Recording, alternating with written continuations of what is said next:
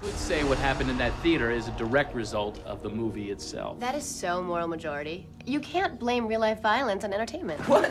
Wait a second. Yes, you can. Don't you even watch the news? Yeah, hello. The murderer was wearing a ghost mask, okay? Just like in the movie, it's directly responsible. No, it's not. Movies are not responsible for our actions. It's a classic case of life imitating art, imitating life. This is not a hypothetical. It's not about art. I had biology with that girl. This is reality. Thank you. I agree with you. Let me tell you about reality, Mickey. I lived through this, okay? Life is life. It doesn't imitate anything. Come on, Randy. With all due respect, the killer obviously patterned himself after two serial killers who have been immortalized on film. Thank you. Right. Are you suggesting that someone's trying to make a real-life sequel? Stab 2? Who'd want to do that? Sequels suck. No, Come on, man. Oh, please. By definition alone, they're inferior films. It's bullshit generalization. Many sequels have surpassed their original. Oh, yeah? Name one. Yeah. Aliens, far better than the first. Yeah, well, there's no accounting for taste. Thank you, Ridley Scott rules. Name another. No. Aliens is a classic, okay? Get away from her, you bitch. I believe the line is stay away from me, you bitch. It's film class, right? Yeah. Gotcha. Whatever, you know what I mean. Another. T2. You've got a hard-on for Cameron. Big one. But wait a second. The first Terminator is historical. Yeah. Sarah Connor. Yes. Great film. All right, okay. House 2, the second story. The entire horror genre was destroyed by sequels. I got it, by the way. I got it. The Godfather, Part 2. Very good. That's the Oscar-winning All right, that's enough. That'll be a wrap. The sequel discussion to be continued. So, Mr. Originality, how would you make it different? I'd let the geek get the girl.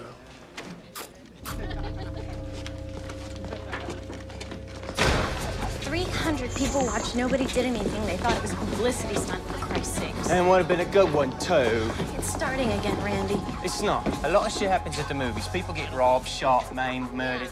Multiplex is just a very dangerous place to be these days. Yeah, and you are in extreme denial. And you should be, too. This has nothing to do with us. Randy, a guy in a ghost mask hacked up two people in a movie theater telling our life story. Coincidence? You know what happened at Woodsboro, Randy. You can't ignore it. I know, Sid, and I don't want to go back there again. Can't we just go back to our pseudo-quasi-happy existence? Hello, Derek, how you doing? Hey, Sid, I've been looking everywhere. I heard you weren't in class. Yeah, I know. I skipped. I couldn't take all the that's her looks. Is there anything I can do? Well, you got any tricks for getting me back to a pseudo-quasi-happy existence? You know, I might just have one for that.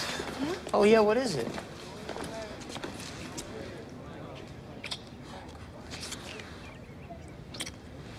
That was pretty good. Get a room.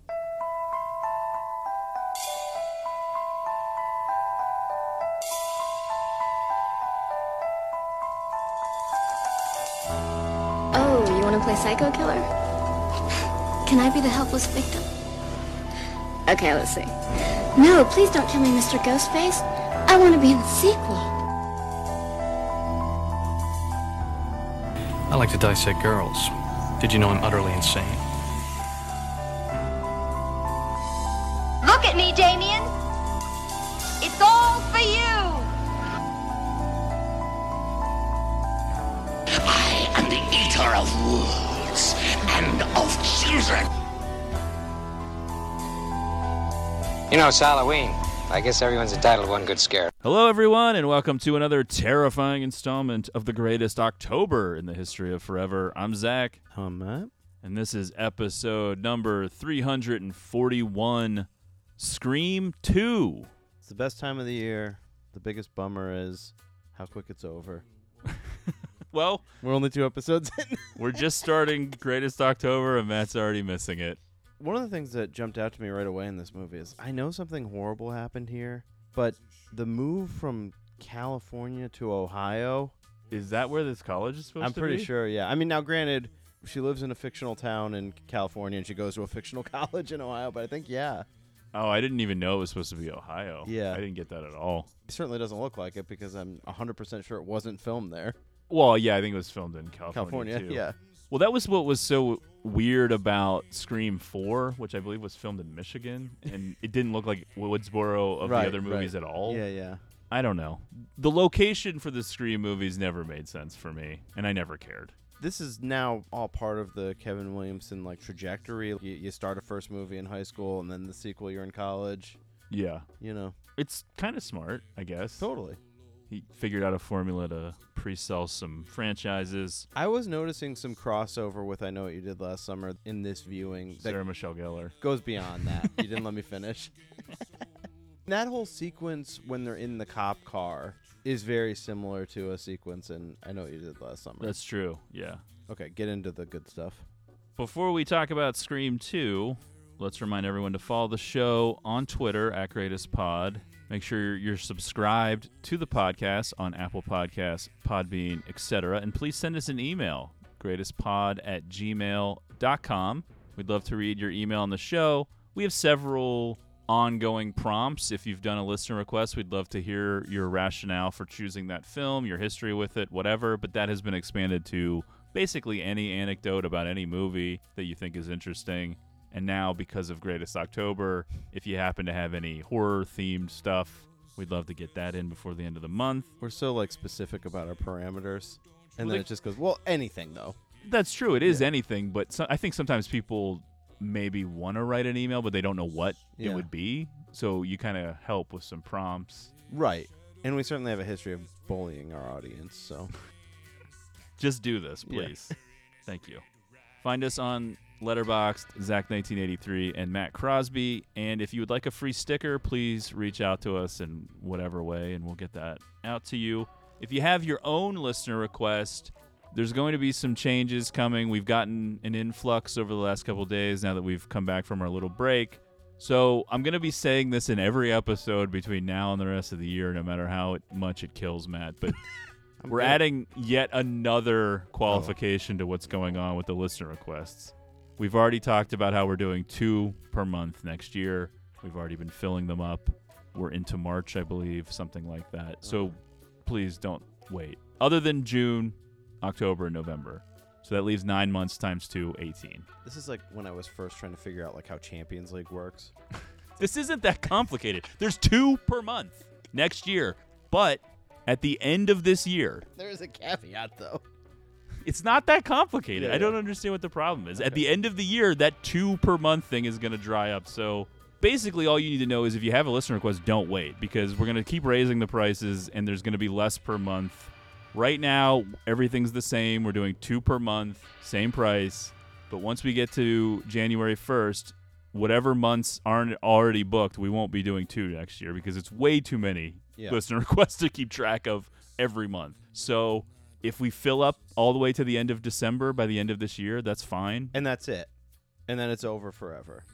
No more listener requests after that. No. Don't say things that aren't true. You could just you're making it even more confusing. Well, no, I think it's good to have an end for the listeners. What will happen is we will stop taking them at that point, but there will be more theoretically if we keep doing the show into 2025, but we won't be taking them for a while. So, yes, once we fill up 2024, there will be like a little break, I would imagine, but all you need to know is if you have one, don't wait, because there's going to be less slots than maybe you would thought. So, whatever. If this is confusing to you or if there's any issue, then just send me an email and I'll explain it. But really all that's changing is just hurry up and do it. Yeah. If you're thinking about it. And if you don't care or don't want to do it, then believe me, that's fine. Anyway. Happy to not do it. I just know that people want to, so I want to be clear that right now we have maybe 14 slots left. But that number of slots could change depending on if they're filled by the end of the year or not. Because we're not going to leave this open forever to do 2. Because I want to fill in a schedule with the stuff I want to do. Can certainly change by the next recording. Yeah, it's always up for debate. But if you've gotten them in thus far, then don't worry. Of course, we'll be doing it. And probably doing it in the month that I told you. Scream 2 was released in 1997. It's directed by Wes Craven, written by Kevin Williamson.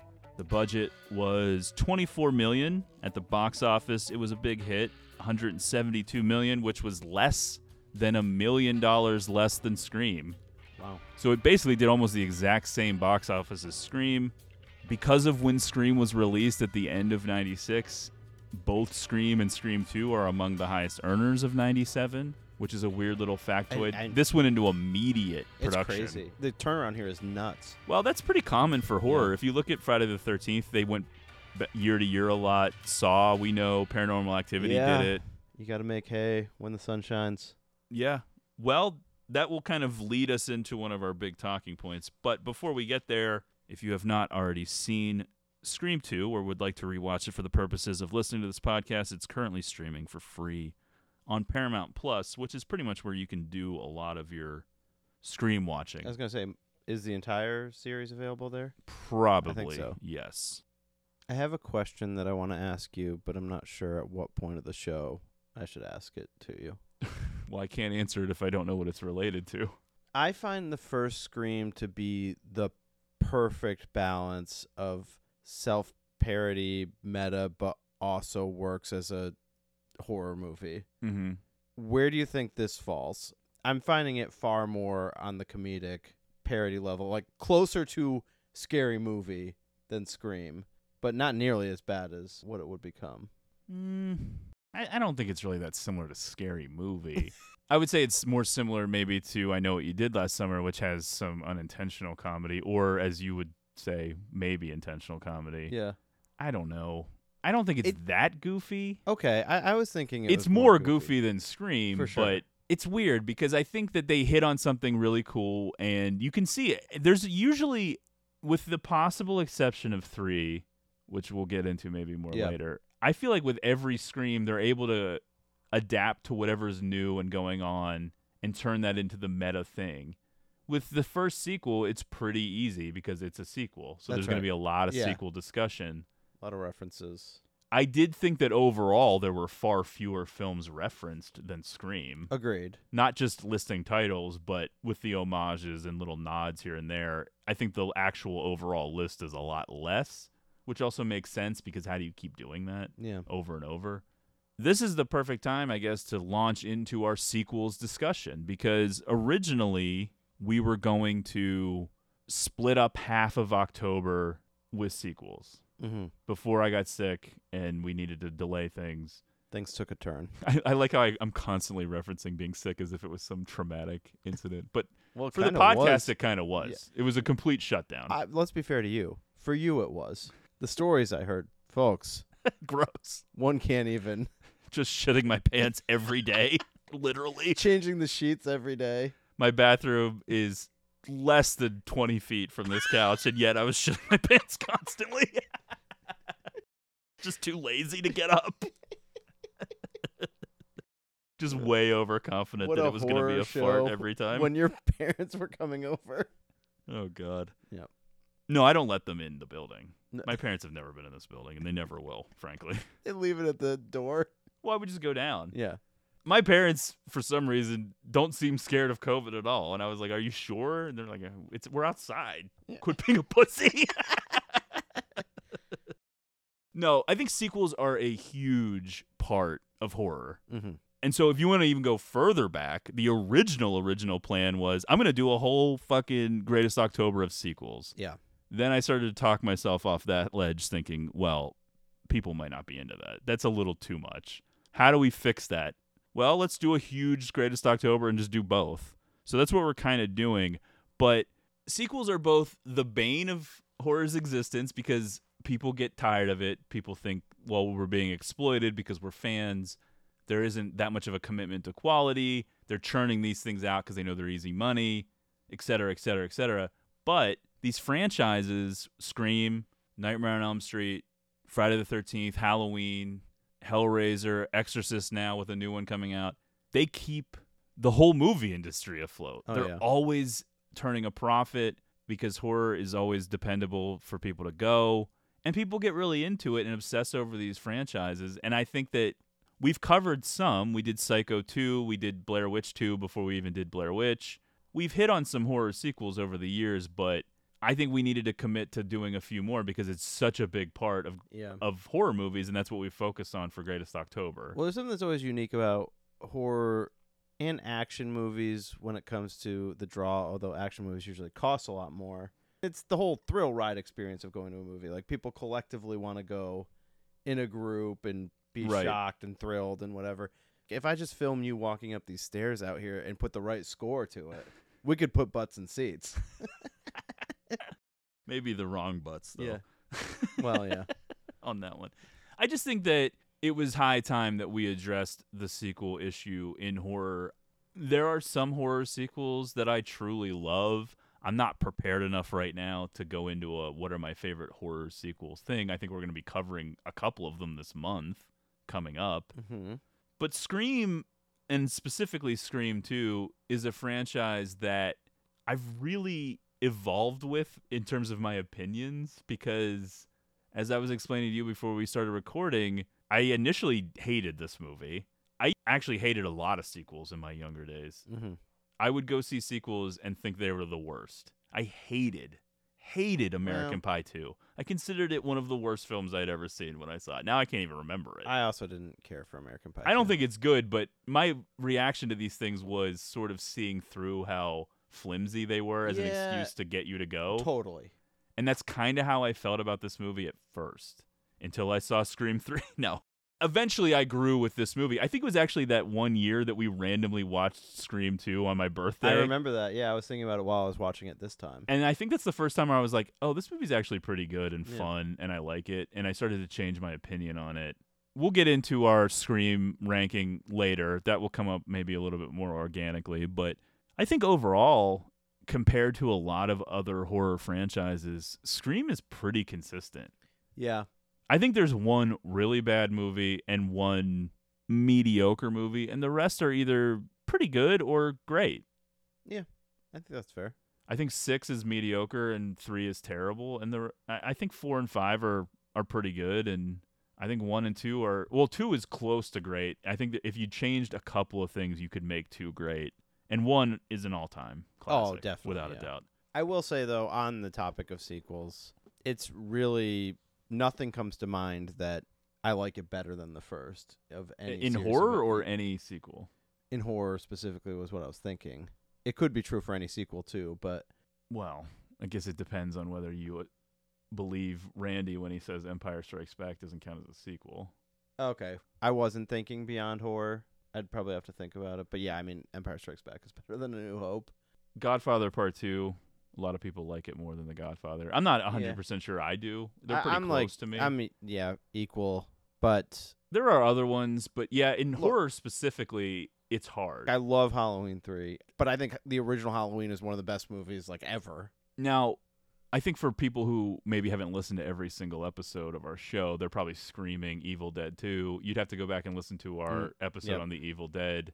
Pretty controversial stance. Yeah. I kind of like the original Evil Dead more than Evil Dead 2. I do too. A lot of people disagree with that. Yeah, though. that's okay. All right. A lot of people love Hellraiser 2, and it is awesome. It's not as good as the first one. Yeah. There are some really good ones, and we are covering them. yeah. There's actually one franchise that I'm avoiding saying because I think the sequel that we're doing is great. And once we do it, everyone will remember that we said this. Right. We've talked about it before. But, yeah.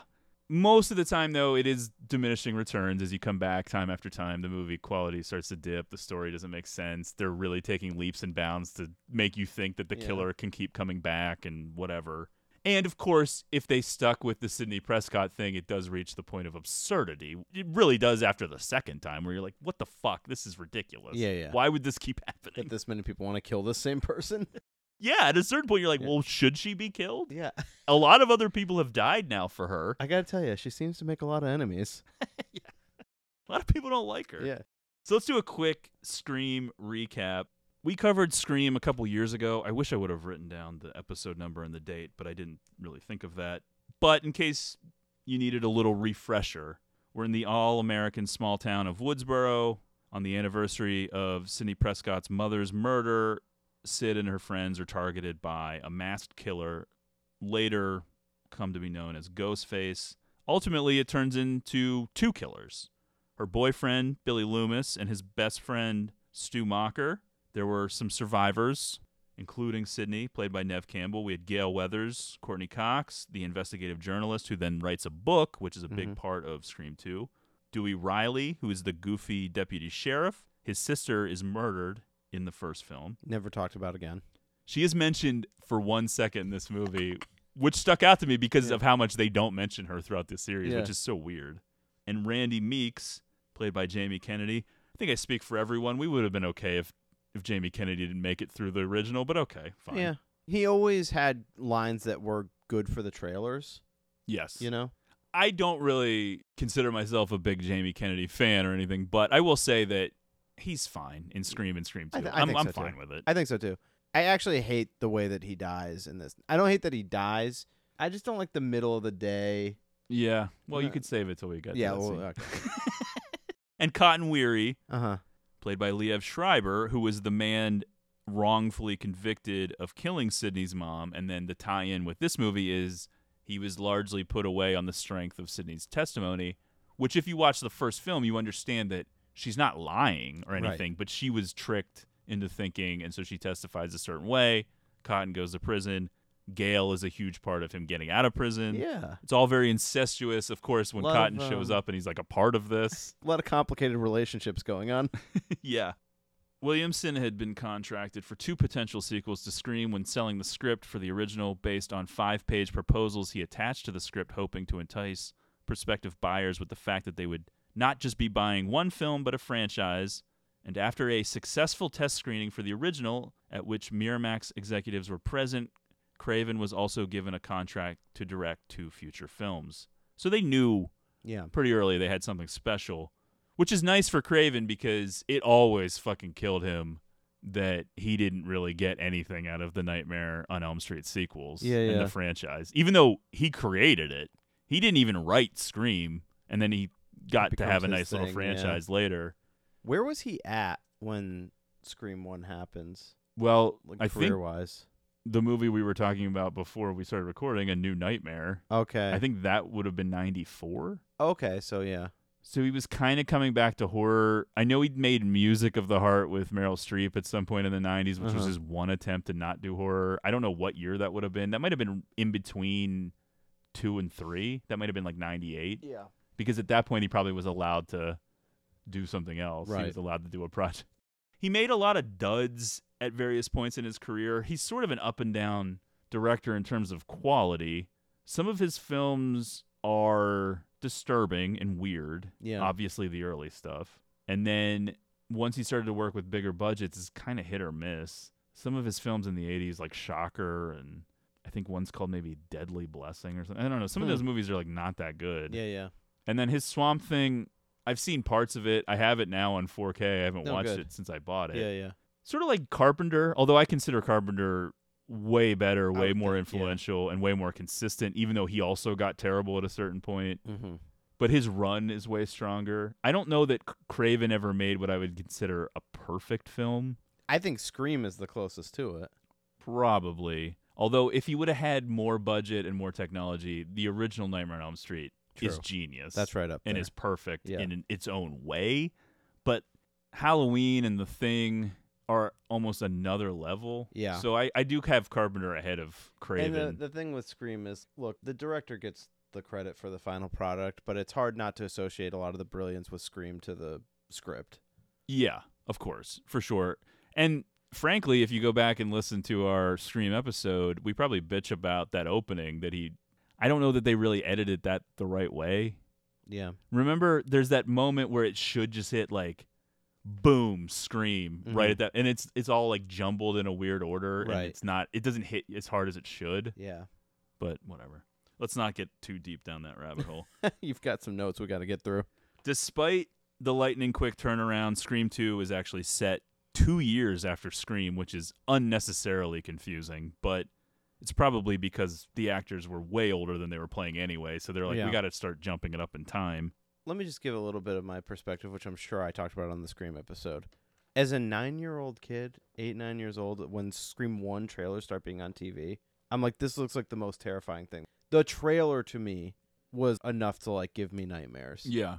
I had that same reaction to a commercial advertising just airing one of the Nightmare on Elm Street movies when I was a kid. Yeah. I don't know which one it was. I think it was just a commercial that it's going to be on this channel or something. And I was like, what the fuck is this? It was so terrifying to me. Well, I'll tell you this one, which will be funny to you. So remember the TV Guide channel? Yeah. And it would show trailers for stuff Right. at the top. Dude, trailers for Halloween 6. Yeah, I think you told this before. Yeah, I probably 'cause I did. remember this, yeah. So fucking scared me so bad. You know what would have made that not scary is actually seeing I know. Halloween 6.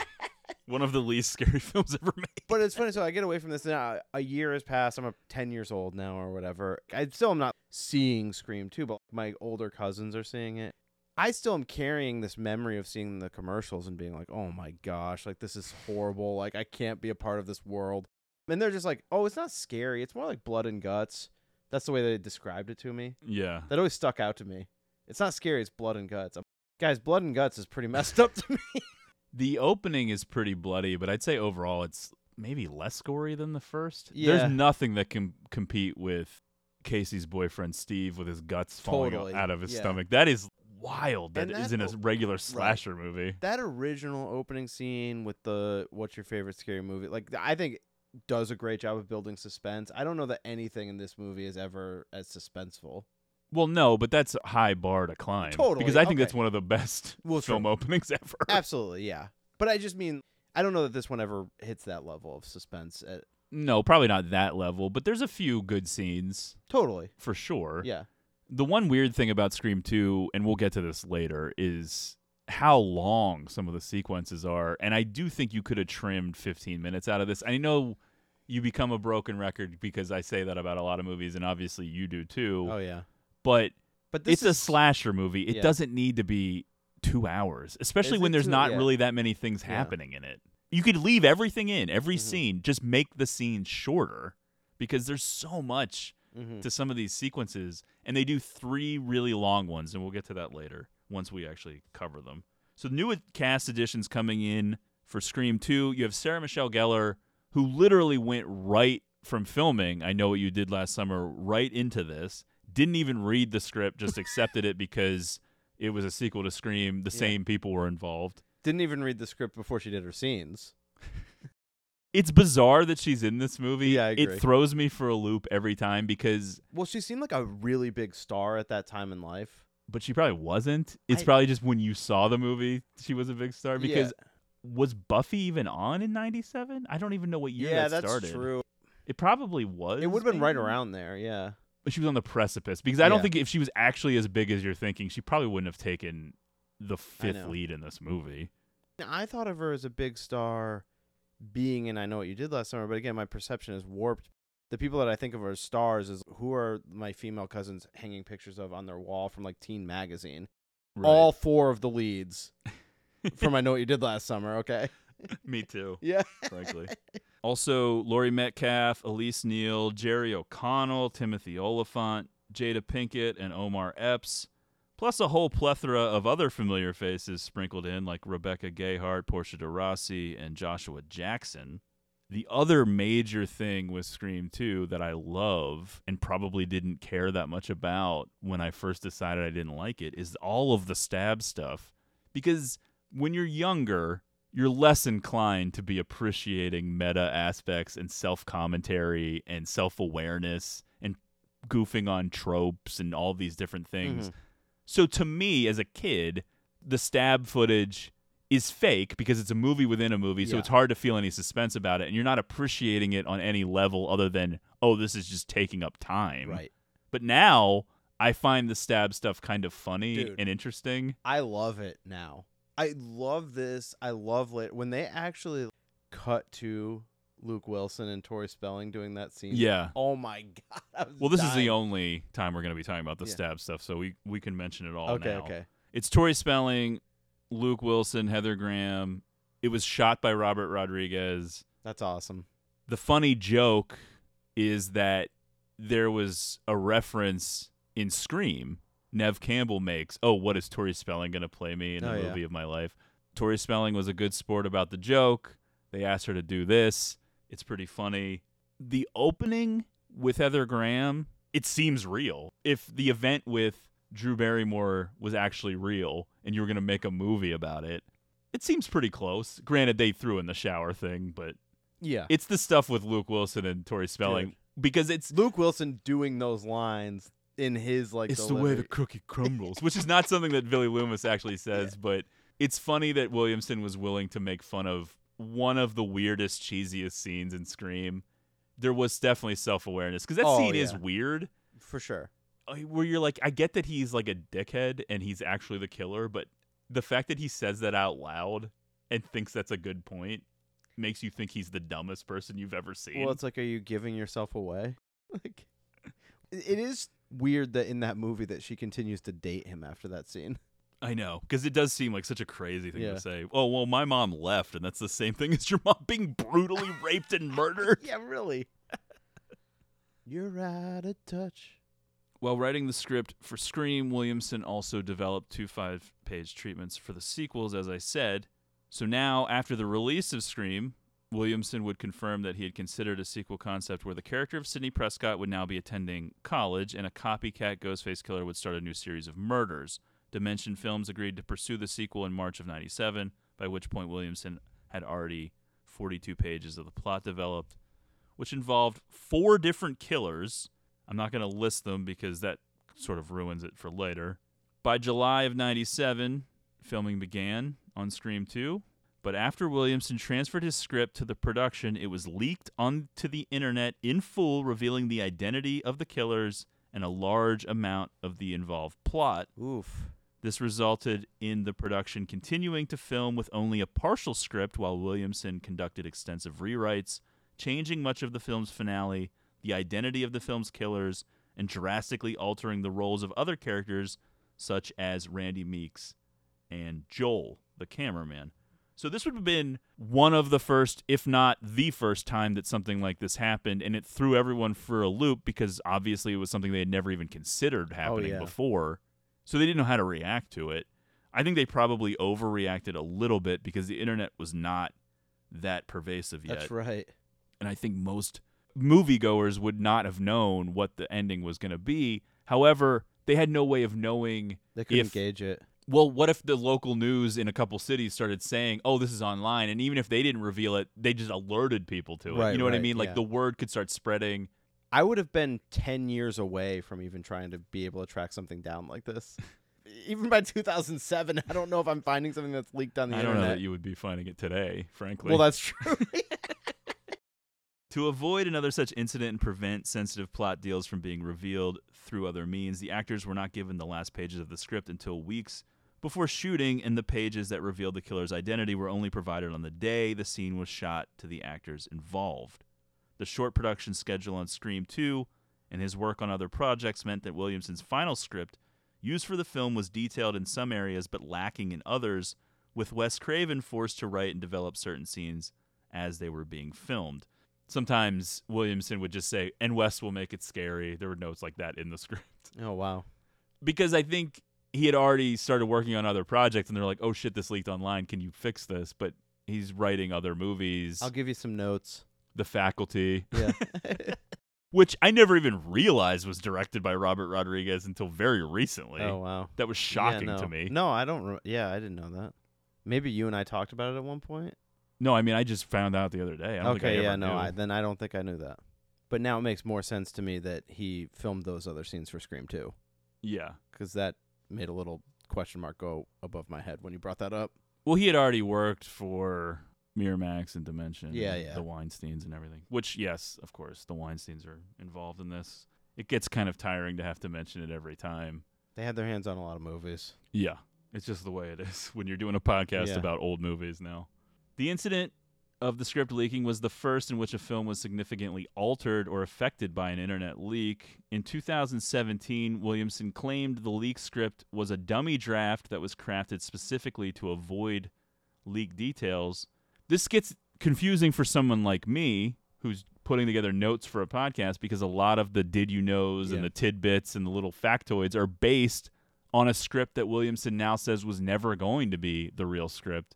So then you don't know whether or not to even include some of these did you knows because it's all based on a script that wasn't real in the first place. I don't know. By the way, this is the fake version of the Scream 2 episode we're going to do. The real version will be released at a later date. Williamson claimed there were 3 dummy endings written.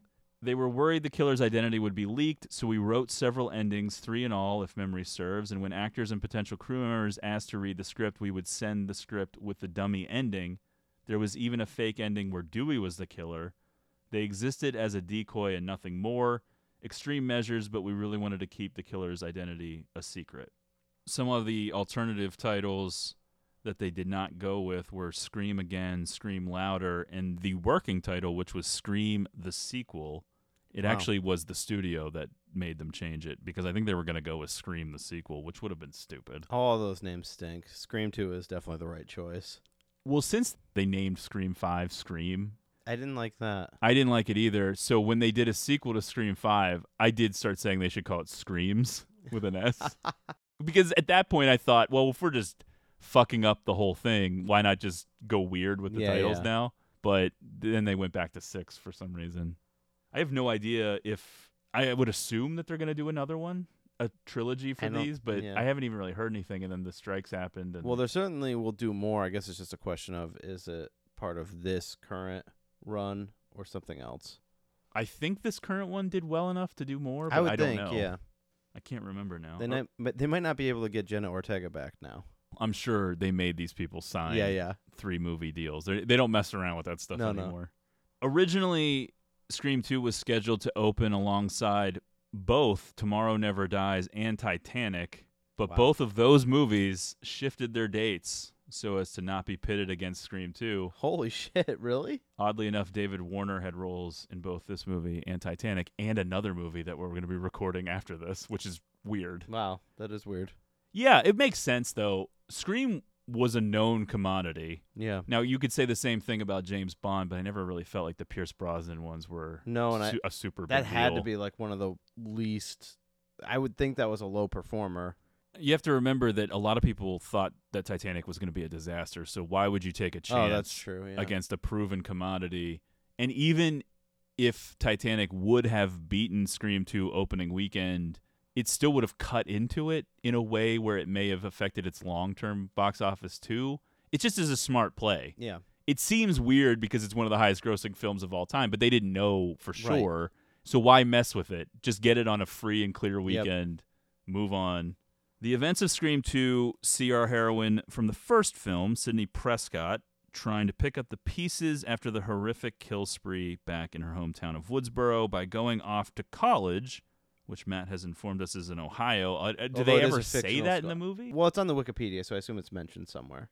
Windsor College in Ohio. She's chosen the fictional college of Windsor, as does fellow Woodsboro survivor Randy Meeks, played by Jamie Kennedy. However, it's never easy for Sidney. In no time, the murders and requisite media frenzy start all over again. Now, regardless of the association with the Weinsteins, I do love seeing the old Dimension logo. Is Dimension still in existence? I don't know. I know that it was part of Miramax, and then the Weinsteins started the Weinstein Company, but Miramax is still kind of around. I don't know if you ever see Dimension anymore, but it used to be associated with horror and Scream. You would see that Dimension logo. For sure. It really took me back. Yeah. I remember the TV spots would always start with it. We open by being plunged into another level of meta, one that makes perfect sense in the universe of Scream.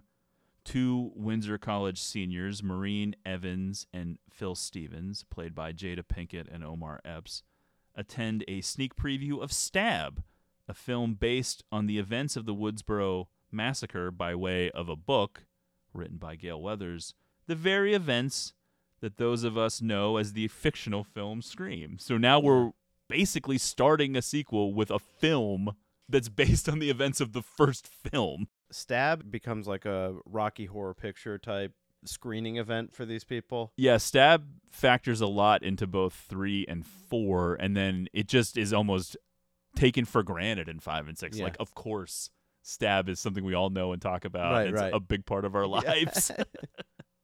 It really is a lot of new possibilities for satire and comedy, including themselves in the spoof and homage. It's almost as if they're saying, look, we spoofed and homaged horror films that are classics, and now we are. Yep. So now we're making fun of ourselves, too. The movie opens in a movie theater. Everyone's being handed ghost face masks. It pulls the audience directly into their world because you're watching this in a theater, let's say, and then the opening is a theater, except the theater they're in is insane. Everyone is completely losing their minds. They're screaming, jumping everywhere, all wearing masks. It's chaotic, but you can relate on some level. I'm seeing Scream 2. They're seeing Stab. You're looking around. This is the same world. Right. I hate scary movies. I should be studying. You know I got a bio. Baby, did I mention that these tickets are free? Free. Sandra Bullock is playing right down the street. Nobody want to pay $7.50 to see some Sandra Bullock shit. That she naked. Oh, but you will sit through a movie called Stab. It's adrenaline, Maureen. It's good to be scared. It's primal, you know what I'm saying? Well, I'm gonna tell you what it is, okay? It's a dumb-ass white movie about some dumb-ass white girls getting their white asses cut the fuck up, okay? Yeah, I suppose Sandra Bullock is Miss Ethnicity, right? Well, no, all I'm saying is that the horror genre is historical for excluding the African-American element. Well, that's how you get your PhD in black cinema, Sister Soldier. Listen, I read my Entertainment Weekly, okay? I know my shit. Yeah, Maureen. I read my Black Beat too, homie. Tonight we're gonna have an all-black movie, all-black cast, all-black wardrobe, black eyes, everything, black-eyed peas, the black cats. We give them crazy. Thank you. Hi, here you go. What's this? Stab souvenirs. The studio sent them. And it's white. Thanks. Thank you.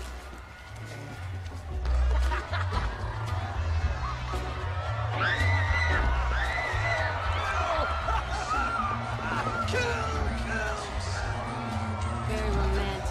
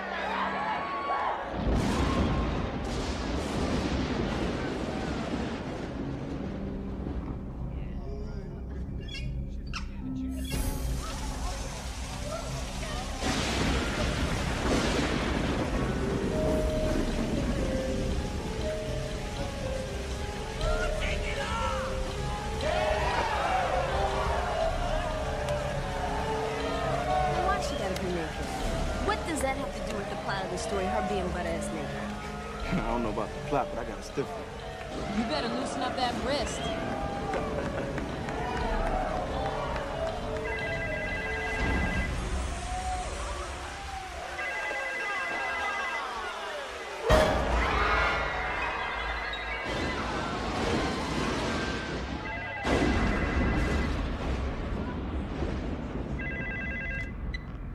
Hello? Hello? Who is this? Guess. No, really, who is this? Were you expecting somebody?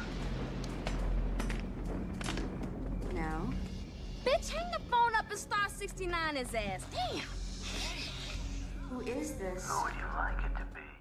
I like this opening because it's so weird and different. It's the only Scream movie that doesn't open with a phone call from the killer. Some people maybe would not like it because it changes it up. Yeah, when you look at the full spectrum of Scream movies, this one kind of starts you off a little bit more off balance. And it's a long build. Well, yeah, I think they wanted to try something completely different. They obviously needed diversity because the first film is very white. Mm-hmm. So they kick off with an African-American couple. We don't know who these people are, but they are going to see this film. And then as the film starts playing, we recognize Heather Graham. She seems to be dressed up to look like Drew Barrymore with that same hairstyle and the whole thing. And it starts to dawn on you how meta this all feels. It's got to be very unique for 1997. Oh, I would think. Yeah.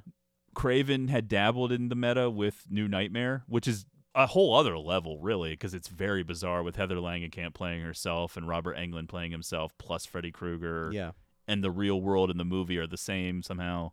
But that movie, while interesting, ultimately fails at being entertaining, whereas Scream 2 is still a lot of fun, even though it gets very much up its own ass. But that's sort of the fun of Scream in general. Mm-hmm. Like Scream, though, everyone is very fluent in film discussion. The references flying at you left and right. Nothing too deep, but still in a way that people don't generally talk all the time. I wish people did. Seriously, what a world that would be. Imagine you're going to a movie with Jada Pinkett in 1997 and she's just talking about movies like this.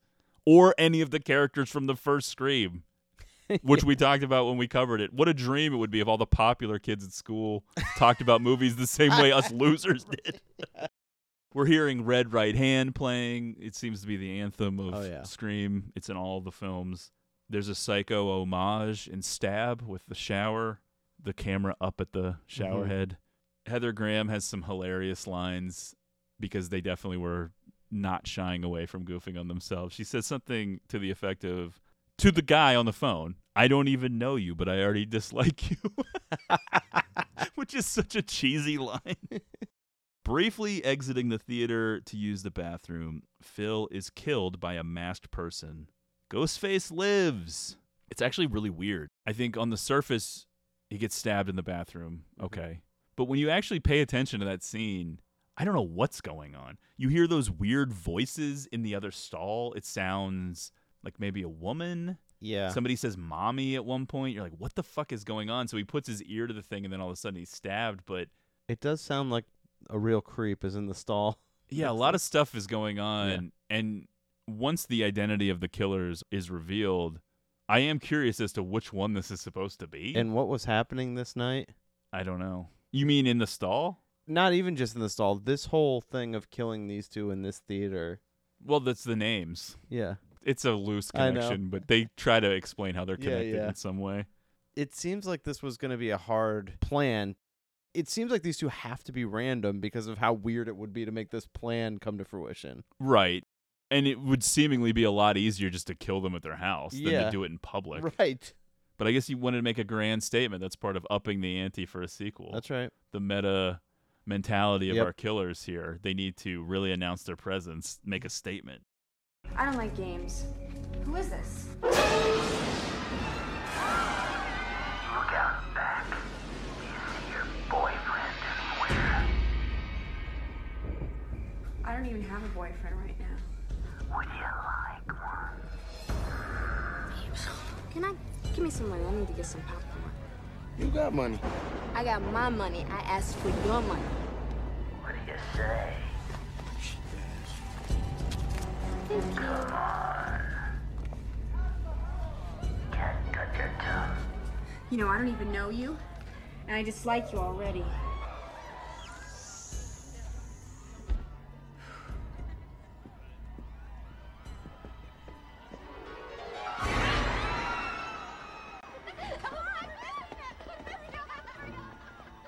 Hey, we're sold out. Oh, cool.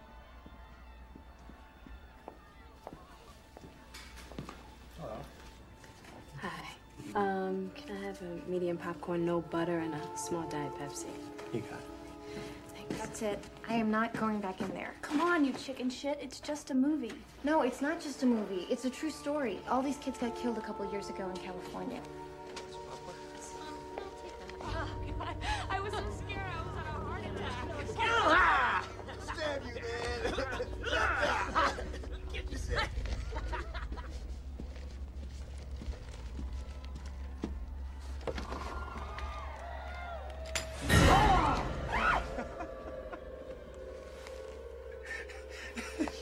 Yes. I'm sorry, I had to, baby. What are you playing? Would you relax? God, what's wrong with you? I don't like being scared. I don't like that. Baby, it's just a movie. Besides, scary movies are great foreplay. Excuse me? Let's go see Sandra Bullock. Oh, no. Sandra started already. We can stay. Just stop playing so much.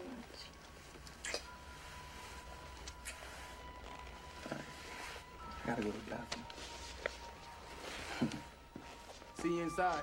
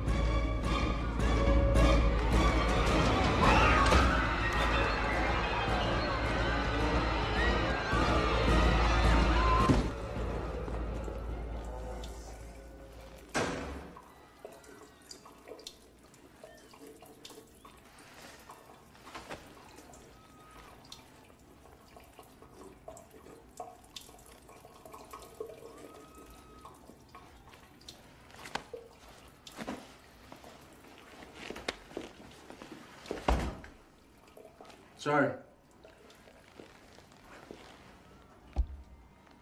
Hello?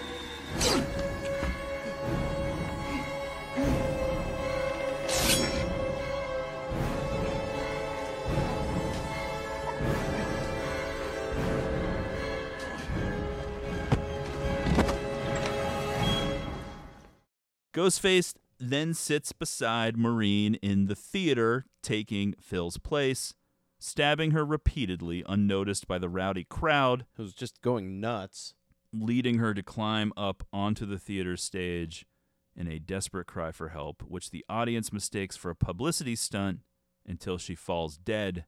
As I said, this is the only film in the franchise in which the first murder victims in the opening do not have a phone conversation with the killer.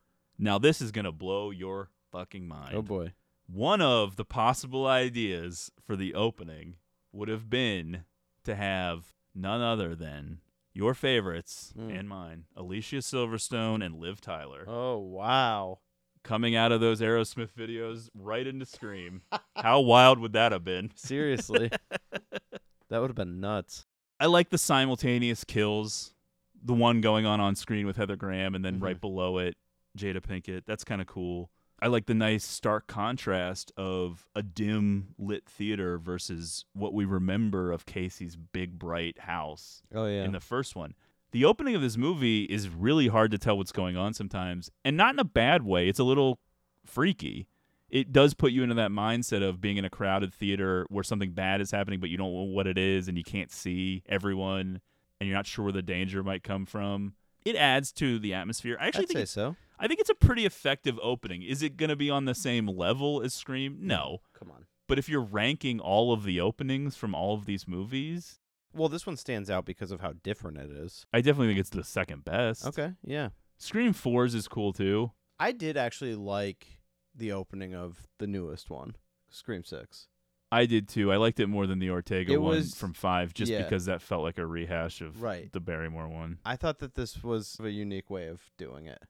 Well, not to spoil everything, but 6, I like the second layer of the fake out. Yeah.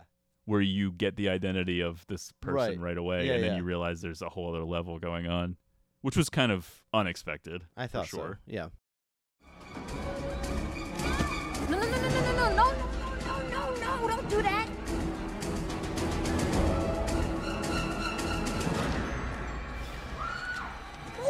Move. Oh.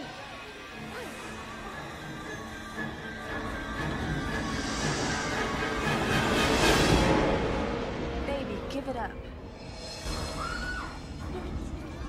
You came back just in time. It looks like she's about to get it. Want some popcorn? See, if that was me, I would be out of there.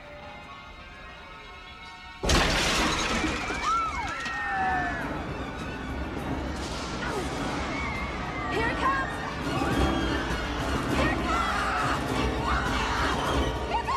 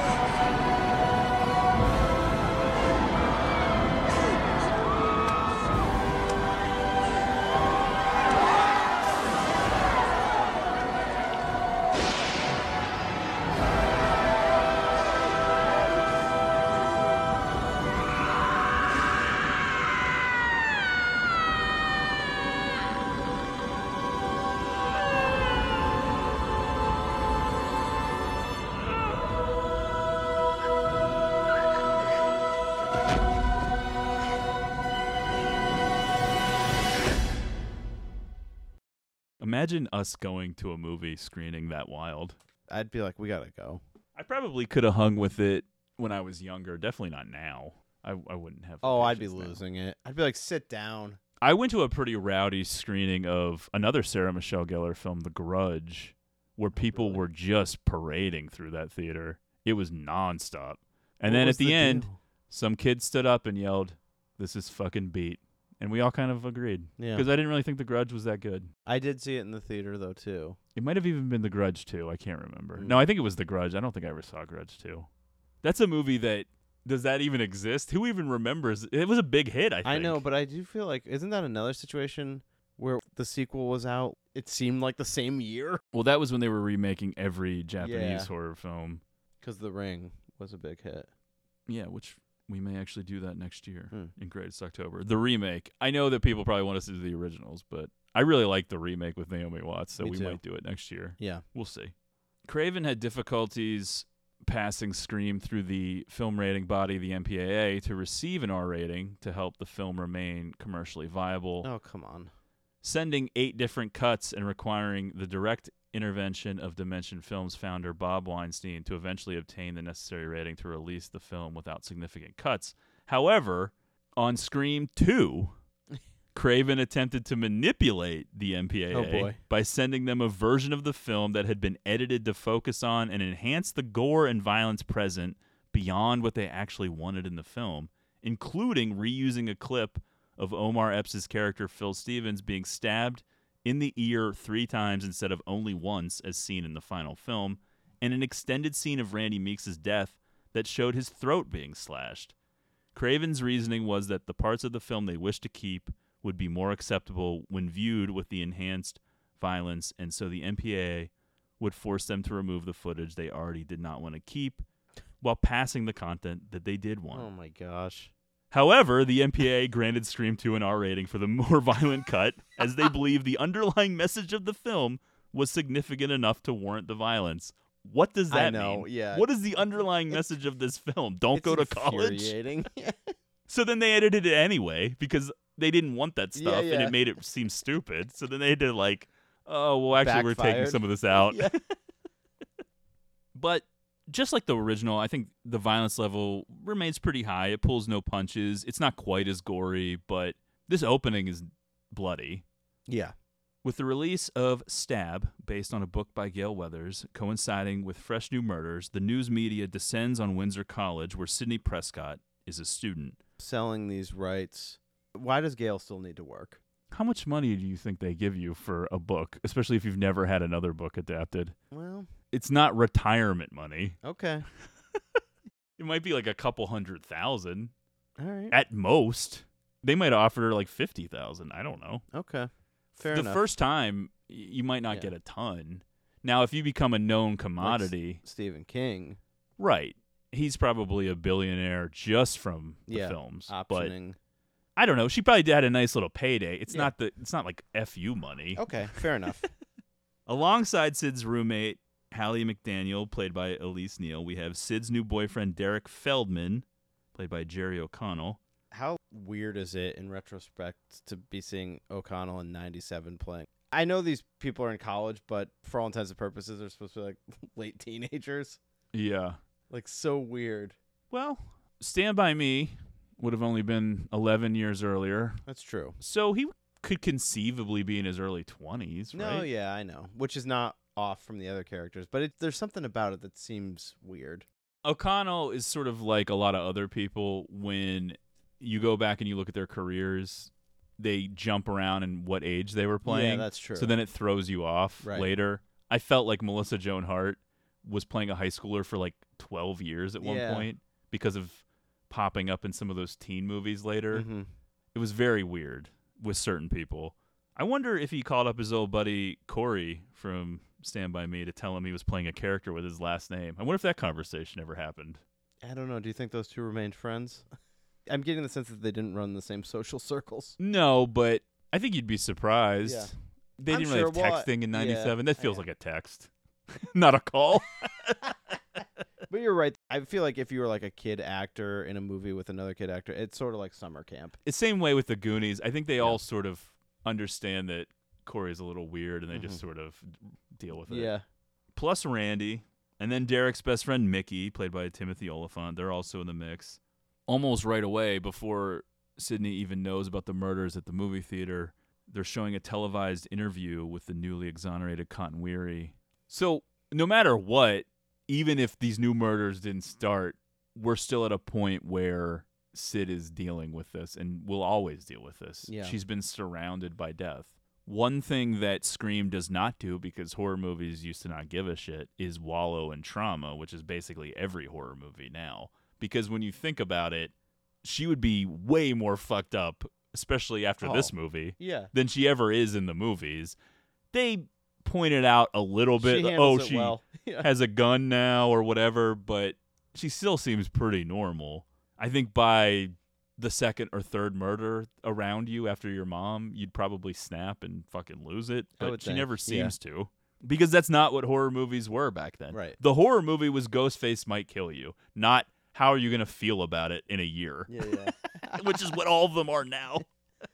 Not that there aren't any good ones, but I'd still like some that just take joy in kills and things like that. A24's Scream is just Sydney in an insane asylum. Screaming at a wall. Yeah. She gets prank phone calls, but she uses caller ID. Nice little joke to kick things off. Right. I guess. Technology was changing so rapidly that to even keep up with what they established in the original movie, you kind of had to make adaptations all the time. And something that doesn't get talked about enough, the fact that everyone can get these voice changers that make your voice sound that exact same way. Yeah, which is disappointing because they don't really exist in real life. Nev Campbell would shoot Party of Five on Mondays and Tuesdays during the day and spent Wednesday, Thursday, Friday, Saturday, and Sunday on this movie, most of which were night shoots. Wow. On Sundays, she would work all night until 6 a.m., go home for 15 minutes to shower off all the fake blood, and immediately go to Party of Five set to shoot all day without sleeping. Although if you're only doing the show, not a bad work week. That's true. Yeah. Although they could have long days. That's true. I think that it's a reminder of not only Campbell's work ethic and commitment, but how much of a big part she was in this franchise, and she carries the first 3 films for sure, and then once you get to 4, her role starts moving more towards the background, especially in 5, where her and Cox barely feel like they're involved in the main story. And so it does bring up the bad vibe about what happened with 6. I think we've covered this already when we talked about 6 during one of our recommendation segment, but I guess just to repeat ourselves, I think we were both fine with moving away from the Sidney Prescott story just because at a certain point it gets ridiculous. I know. But at the same time, I didn't really feel great about them lowballing her and then just sort of being like, well, I guess you're not in it now, but Courtney Cox will still be in it and we're moving on, even though you were the girl, the person who carried this. Well, it just felt a little cold to throw her aside without really, I don't know. I guess they probably did want to move on and they just couldn't. I knew they couldn't parade on with it forever, but I think like once we got past 4, I was ready for if there was a Scream movie, Arquette, Cox, Campbell in it, and they can't die. Like, I was just ready to be in that world. If one of them's gonna die, don't make it. Move on, like new cast altogether. Right. And instead, spoiler alert, they do kill Arquette in 5. Yeah. Sydney is still alive in the universe, but she just doesn't appear in 6. They do mention her. Right. Now, Gail, you're almost convinced 1,000% that she's dead in 6, and then somehow doesn't actually seem to be. Which was basically a theme with multiple characters in 6, which was a big complaint for me. And then you realize, though, they've been doing it all along. Well, because they kind of do it in 1 with Randy and Dewey. Yeah, that's true. true. And then they do it in this movie again with Dewey. I know, but I thought it was pretty rough in 6 with... Yeah, they couldn't commit to killing anyone in 6, but yeah. I don't know that there's ever been anyone stabbed and shot more than Gail Weathers. I think she's been shot in every movie. Somehow she's still alive. She's a tough cookie. She's 50 Cent. I love Gail Weathers. And that may be the best fictional character that's ever existed. Okay, that's ridiculous. She's excellent in this movie. I don't know about overall. Do you remember Courtney Cox's bangs in Scream 3? It's one of the most insane things that anyone's ever done in film. I'll say something controversial. I'm here for it. You liked those bangs in Scream 3? I'm okay with it. It looked like a child had cut them with child scissors. They didn't even look straight. It was so weird. It was I don't know. It was the weirdest hair of her life. All right. It was a weird time for everybody. Believe me, we're gonna get into praise for her in this film because I definitely think she's the star of this movie. Pre-bangs when she was just rocking the streaks. Nice streaks. Yeah. Tobey Maguire was offered the part of Mickey. Kind of think that could have been interesting. Yeah. I would have gone for maybe more of a Norman Bates type performance out of Maguire there instead of the, as they call him, Tarantino school guy or whatever they refer to him as, which is funny because Oliphant ends up being in Once Upon a Time in Hollywood. Oliphant is good at being that unhinged creep, but still able to sort of carry himself, dude. Hallie is trying desperately to pull Sid out of her shell. It's got to be a real bummer to go to college and then your roommate is someone who's come from this. Well, I know, and there's definitely a crossover to the end of I Know What You Did Last Summer, and then I Still Know What You Did Last Summer, where someone's just stuck with this roommate. Who's a bummer. Yeah, like... Constantly okay, freaking out. Yeah, I mean, enjoy your time with your therapist. I'm, like, trying to hit the club. Oh, your mom was murdered? Oh, and your best friend? Oh, great. And seemingly several people around you. And it's all because of you? Yeah. Oh, aren't you so fucking special?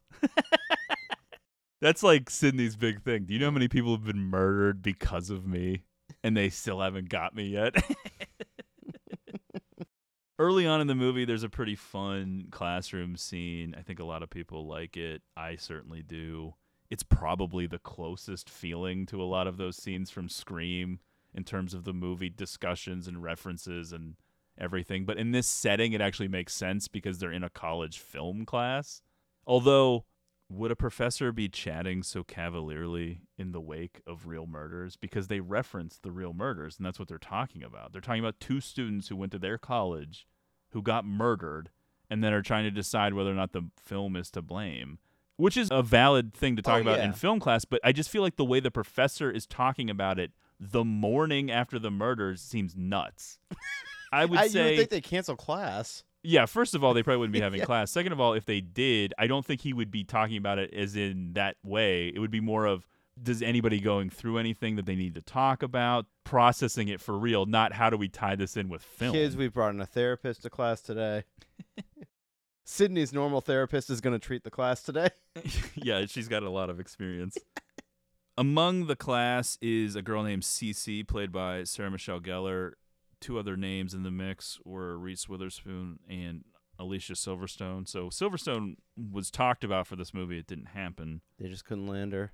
Cece was not originally supposed to be in this scene, which is sort of strange, but I think she's actually supposed to be in that scene where those girls come up to Sydney and talk about the sorority, although she's in a different sorority. I know that she was supposed to be in a different scene, and then they moved her to the classroom scene instead. I don't know why. I guess they just felt like, well, we have Sarah Michelle Gellar. She needs to be in more than one scene. They need to establish who she is before she gets killed. Right. They talk about life imitating art, and all of that is cool, and it all fits in with Scream. Having students talk about the murders and relating them to movies, of course, makes sense for Scream. But it's also kind of dark when you think about all of the real Scream copycat killings that happened because of these. Well, not because of the movies, but they took things from them, and there's a lot of dark roads to go down if you want to go on Wikipedia. Joshua Jackson is in this class. Oh, yeah. Famously, he botches the dialogue here because he's supposed to get the aliens to quote wrong. Right. And Randy corrects him, which is how the scene plays out. But he actually says the right line. And Randy, Jamie Kennedy, improvised and just said it the wrong way as if that was the right way. Yeah. But I still was thinking, okay, that's a smart thing to improvise as if you were on stage or doing a skit on SNL. Why but not you're doing do a another movie, take just here? redo it. Yeah. So that Randy doesn't seem like an idiot. Craven was just like, I got what I needed, folks. Moving on. Moving on. Yep. Counting the money Yeah. that they were delivering. Sydney pulls Randy out of class. Look, dude, we got to talk about this. We got a problem. Randy just does whatever because he's in love with Sydney, which he does reference. He openly talks about it. Yeah, in both movies, and then more so in this one at the beginning. But it never really feels like Dizzy in Starship Troopers. He's able to keep it more subdued. But then again, he knows there's no chance, whereas Dizzy, she's going for it. Definitely. She thinks there's a chance. Oh, yeah. I don't think Randy actually thinks there's ever going to be a No, chance, no. but he's willing to just live in her shadow. For some reason, when they walk out of the classroom, and start talking about the killings on campus, and they start trying to figure out if it's going to be another killing spree all over again. Randy inexplicably switches to an English accent for the rest of the scene. I don't know if you noticed that. Yeah. It's Jamie Kennedy. So you just go with it as if he's doing a bit, but there's no explanation as to why he's doing it. I think, and you hit on it earlier, I am also not a Jamie Kennedy fan, but I've always thought he's good and fine as this character, but this is where he's weaving into being Jamie Kennedy. He's trying too hard to be funny because I think in a podcast recently they showed Jamie Kennedy the scene and he just burst out laughing because he didn't really know why he did that. Yeah. It was just, I guess, probably trying to be funny. I don't know why Wes let it stay in there. I know. Other than maybe he was entertained by it too. I'm not. Cut it. He hates Derek, of course, because Derek's moved in to the scene and oh yeah, he's the big muscular jock guy and boo. Randy stinks. Amongst the media flocking to Windsor are local journalist Debbie Salt, played by Laurie Metcalf, and of course the legendary Gale Weathers, played by Cox, with her new cameraman Joel Jones. As you remember, her previous cameraman was killed. Now, I don't necessarily want to spoil the ending, but I think we have to say this. It's absolutely wild that Gale doesn't know who Debbie really is and doesn't recognize her. Gale had to have researched this shit to write multiple books, make multiple reports on what happened. You would think she would be aware of some plastic surgery or whatever's going on here. I think they just sort of reference a haircut, a makeover, losing weight. 60 pounds. Yeah. It's possible. Okay. But it just seems unlikely. I guess the idea is that she's so dismissive that she's not taking the time to actually look at this person even. Yeah, that's true. She's Which does, a gnat that's bothering me. Yeah. Get away from me. And that does track with her character. Right. Yeah, it's not something that completely takes me out of the movie. Right. It just seems weird. It does seem like she would know. But yeah, it's funny. I wrote Courtney Cox, Gale Weathers discussion already, and I'm thinking, no. I'm correcting my own notes. We're going to get into that later. Yeah. There's way more coming up. Hold for now, please. Louis Arquette plays Chief Hartley. He's the real-life father of David and would eventually be the father-in-law of Courtney Cox. They weren't married yet. They got married in 1999. But I recognize that guy. I didn't realize that was David Arquette's dad. Yeah, me neither. I think he's in maybe Waiting for Guffman or one of the early Christopher Guest movies. He's in stuff like that. He just pops up as a guy. You've seen him. Yeah. Now that the campus is buzzing, Sydney and Gale turn back into the stars, the center of attention. For Sid, this is a curse, but for Gale, she embraces it. Hallie wants to pledge the Delta Lambda Zeta sorority, which includes among its members Lois, played by Rebecca Gayheart, and Murphy, played by Portia de Rossi. Another Woodsboro survivor, Dewey Riley, played by David Arquette, also shows up on campus to offer Sydney protection. So if Woodsboro is in California and this college is in Ohio, it's nuts that he was able to get there that fast. Yeah, really. He was just waiting in the wings. Well, it is true. I guess that's a good point. Like, where's he staying? He got an apartment off campus. That's what it He's just feels been like, living there, just waiting for this to happen. What is Dewey even doing when Sid first spots him? He's standing on the sidewalk, staring up into the air, looking around at nothing. I don't know what he's doing. No, I know. He's wandering around. I guess there's always this weird line with how weird and goofy they want to make Dewey. I'm like trying to fact check myself on this. Windsor Colleges in Ohio. Somebody puts in parentheses, the police cars use Ohio plates. I don't know if that's a fair enough thing to base where the movie takes place based on our knowledge of how often license plates in movies are wrong. Let's make a pack right now. Yeah. Let's just drop it. Okay. Because it doesn't matter. Well, we do keep referencing it, though. I know, which is why I'm saying we All would drop it. Fine. Rebecca Gayheart originally auditioned for Tatum in Scream 1, but lost out to Rose McGowan. She then auditioned for Cece in this film, which went to Sarah Michelle Gellar. Finally, she landed on this part. Speaking of Tatum, they don't really mention her a lot. Yeah. What are you going to do? Family, not that broken up about it. The town of Woodsboro signed a petition. Yeah, really. Also, Gayheart would later star in Urban Legend with Joshua Jackson, who's That's also right. in this Yep. film, and is really cited as one of the biggest Scream ripoffs that came out around that time. Totally. Denise Richards was also offered a role, but was busy shooting Wild Things. I would assume that was probably Cece, but I don't know. It didn't specify what role that was. Oh my god. Who's that? Dewey? Hey! What are you doing here? I was worried about you. I heard about what happened and I was on the next plane. Can we talk? Yeah. Are you okay? I'm fine, Dewey. Or I was. I mean, things were okay until now. But theater's going great. I got my first starring role. We opened in 2 days. That is great. Yeah, I'm loving it. And I've got some great friends. And I'm seeing someone. Nice guy, pre-med, no apparent psychotic tendencies. I just worry. Look, Sid, if there is some freaked out psycho trying to follow in Billy Loomis's footsteps, you probably already know. Or her. Or them. They're probably already in your life. They get off on that. Just want you to be careful, Sid.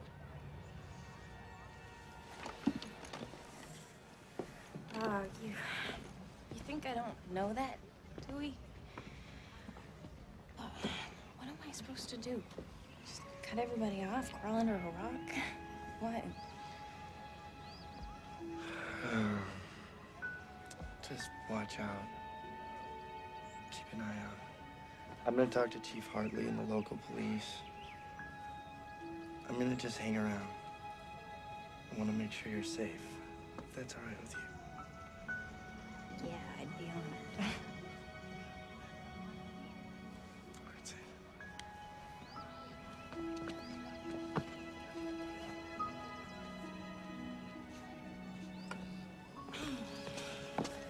Hey. Hey, you okay? Who's that guy? No friend. Deputy Dewey, Woodsboro's finest. What's he doing here? He's worried our surrogate big brother.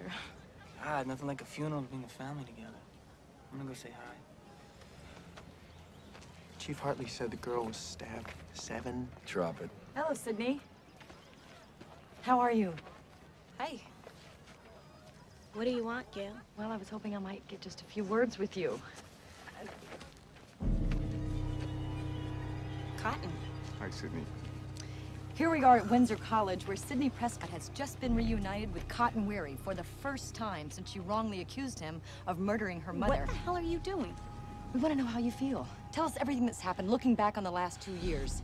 Sydney, I'd just like to say that I forgive and forget. Just like you, I'd like to get back on with my own life. Do you have any comments? You bitch. Hey, deep breaths. Not on camera. Oh, Sydney, share with us, please. Oh, I'll share with you. Okay. Did you get that all film? Yes, I got that on film. While Dewey has arrived with the best intentions, Gail just cannot help herself. She unsuccessfully tries to stage a confrontation between Sidney and Cotton Weary, who is now looking to cash in and gain fame from his exoneration for the rape and murder of Sidney's mother, Maureen Prescott. Where have we heard Maureen lately? I do appreciate Sid's feistiness. It's always entertaining to me. She immediately slaps Gail. Gail, who saved her life in Scream, pisses her off so quickly that she's throwing hands. This time was just an open hand slap, though. In Scream, she punches her. Yeah, she straight up decks her. They really love red herrings in the franchise, but man, Scream 2 is full of it because they really want you to think Cotton Weary is a killer several times. And but Derek, then I'd say. That's it. It's Right. just filled with red herrings. Everybody is likely to be the killer. Right. But they really push the Cotton thing. Obviously, he's got motive. We know that. Next up, Gail runs into Dewey. This is really old home week now, isn't it? Everyone's around. We're all getting the band back together. And this scene is great. In some ways, the Cox-Arquette relationship is kind of the heart of the first 5 films, I even think though by so, the yeah. time they get to 5, they're divorced, but it's still that meta aspect of their real life Look. relationship comes through so often. There's just an undeniable chemistry between these two. Yeah. It is like oozing off the screen. I fucking love this scene. Yeah. The apologies, the hurt feelings, her icy exterior always melts around Dewey. As you said, chemistry off the charts. And you just love this relationship that she is this high-strung, successful, like career woman who has no time for anybody. And yeah, she falls apart to this loser nerd. Well, he's not a loser nerd, but he's a weirdo. Yeah. Guy who was kind of weird already, but then now is limping around because of his injuries from the first movie. I've always found that to be a little weird. The limping? Yeah. Well, they kind of explain it. He says I know they said like a nerve issue. Yeah. But that doesn't really carry on, does it? I can't remember how long he was doing that for. It plays into their real life relationship, though, because a big talking point was that Courtney Cox was too hot, too popular, too successful, Definitely. too much of a big deal. I know. And it sort of plays out the works same for the way movie, in yeah. Scream. Unfortunately, they got divorced in Yeah. 2013, but that added another level to Scream 5. There's the funny line about that really hurt. Well, what year? Or whatever. What year did Scream 4 come out? I think 2011. Okay. Or 12. I can't remember which. So they were still together when that one came out? Yes. Oh, okay. I was thinking like at the time that they were already split. They might have been separated. I'm just going by the date that they were officially Oh, divorced. that might I'm maybe not they sure. were. I just kind of remember it being in the news. People were Probably. like, sparks are flying again on set. You know what I mean? That's why they had to kill him off Yeah. from 5, because if they kept making these movies, they were going to get back together. Yep. Why don't you just leave her alone? Hasn't she been through enough? And my name is Dwight. I'm just doing my job, Dwight. No matter who gets hurt in the process. Hey, who got punched here again? Well, I don't condone violence, but maybe you deserved it. Page 32. Deputy Dewey filled the room with his Barney Fife-ish presence. You read my book? Oh, yes, I do read, Miss Weathers. Oh, Dewey, don't take it so seriously. It's a character in a book. Page 41. Deputy Dewey oozed with inexperience. Don't you think you're overreacting just a little bit? No. What I think is that you're a money-hungry, fame-seeking, and forgive me for saying mediocre writer who's got a cold storage shed where her heart should be. No offense intended. Dewey, I never meant to imply How do you know that my dim-witted inexperience isn't merely a subtle form of manipulation used to lower people's expectations, thereby enhancing my ability to effectively maneuver within any given situation?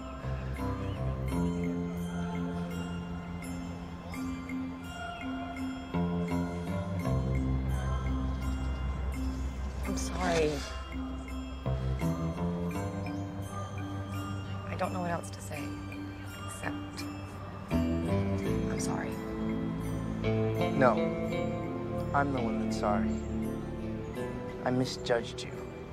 Now, if you'll excuse me, I have some oozing to do. One more thing. Nice streaks. Wow.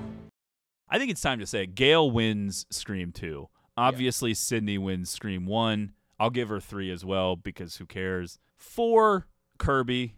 Yeah. 5, no one. 6, no one. You could maybe say Ortega for 5 or something. None of the new I like 5. We'll get to the franchise rankings later, but I don't really feel like the characters stand out at all. I have a hard time telling them apart sometimes. Seeing each only one time, I can't remember what happens in which movie. I've seen 5 twice, 6 once. So I do kind of remember 5 now, but not that well. It's an enjoyable movie. Maybe Arquette wins 5. Yeah. I'm not sure. But Gail is incredible in this movie. This is Cox's best out of the 6 for sure. Mm-hmm. There's an emotional range, a depth. Her interactions with Dewey are great. I just really like the Courtney Cox performance in this movie. I'm with it. And she looks incredible, too. Yeah. I'm not afraid to say it. This is my podcast and I'm saying it. Thank you for having the courage. For saying what needed to be said. There's so many more notes. Yeah. This is going to take forever to get. This is going to be twice as long as when we did Scream. All right. That evening, Sydney and Hallie attend a party at the sorority house Delta Lambda Zeta. However, over at the nearby sorority Omega Beta Zeta, I mean, Jesus Christ. Stinks. Being in fraternities and sororities is stupid.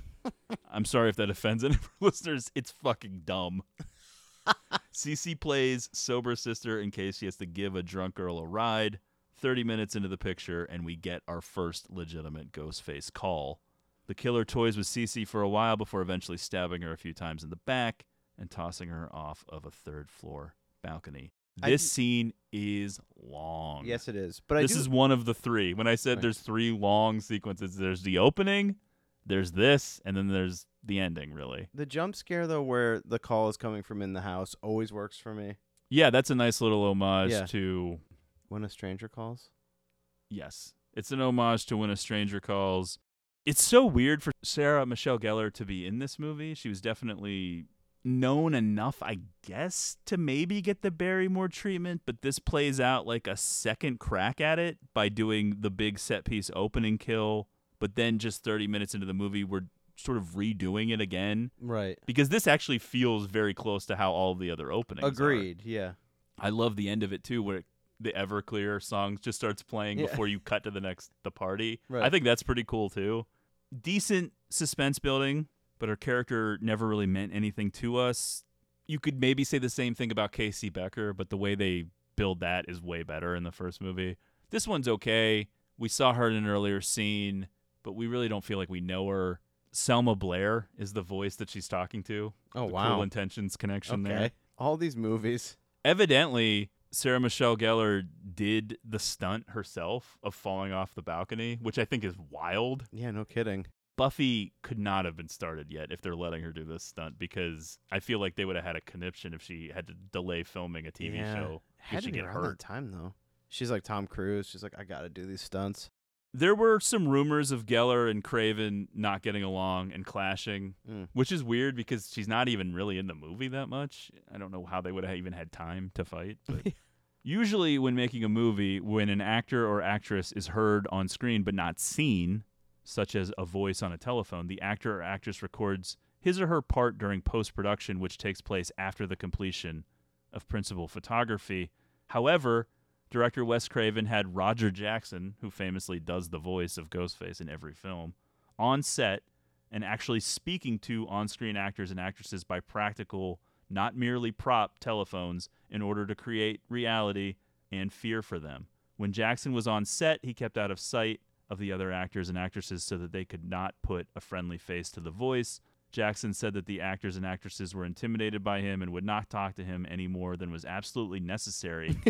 With the exception of Sarah Michelle Gellar, who would converse amiably with him on the telephone between takes. And I was thinking, what were they talking about? Oh, man, I'd love to have that raw footage. Yeah. Freddie Prinze Jr. is a lucky man, but let's be honest, I can picture her talking a lot. I can see there being a lot of talking going on. Should I cut that? No, it's funny. It's a joke. Yeah, I love Sarah Michelle Gellar. I just thought that was funny that she's talking to this guy and he's probably like, oh my God, Buffy won't shut the fuck up. When our focus returns to the party that Sydney, Hallie, Randy, and others are at, Matthew Lillard, Stu from the original, can be seen in the background amongst the attendees. He has bleached blonde hair, so he's not really recognizable. And for the record, because I confused Matt by this evidently, he's never really in focus. You're not supposed to see him. It's not connected to anything. Yeah. It's just funny. It's like the rumor that Sharon Tate is in the party scene in Rosemary's Baby. Yeah, it's not connected to anything bigger. I didn't think you thought this. I thought when you were explaining this to me that that's what kind of started this whole Stu's coming back and is... No, it didn't start until the rumors of the original ending of Scream 3, which then Lillard confirmed, I think as recently as 2017, that had been talked about, which would have been Stu survives in Scream 1 and comes back in Scream 3 and would have been the killer. And that's why everyone brings it up every time there's a new goddamn Scream movie, which I didn't realize. I had no idea why people kept doing that until I realized that there was a rumor for 3 and that it had been talked about. And so that's why people thought it. Yep. Honestly, it would have been way better for Scream 3, which is the worst of totally. the franchise. Might as well do it now. Updated franchise order, let's just say it. There are only 2 acceptable answers as far as I'm concerned. 1, 2, 4, 5, 6, 3 or 1, 2, 5, 4, 6, 3. You can have 5 ahead of 4. Matt and I think, are very nostalgic and loyal to 4. I understand that it's not that great.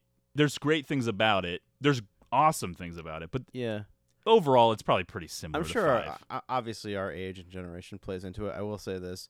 When 4 was first coming out, the excitement to just have that like Scream poster again. Yeah, I was definitely excited for 4, and it was really disappointing that it underperformed because I thought it was pretty decent. I thought Kirby was a great addition. Oh, I was losing it. We know the big scene with her. What is the big scene with her? Where she's like listing off. Oh, like, okay, yeah. And I love Emma Roberts in it too, Right. and I thought that the twist ending If was kind of anything, fun. The thing that's most disappointing me about 4 now is that it's sort of a one and done in the middle of Yeah, it didn't really carry anything continuity. over. Yeah.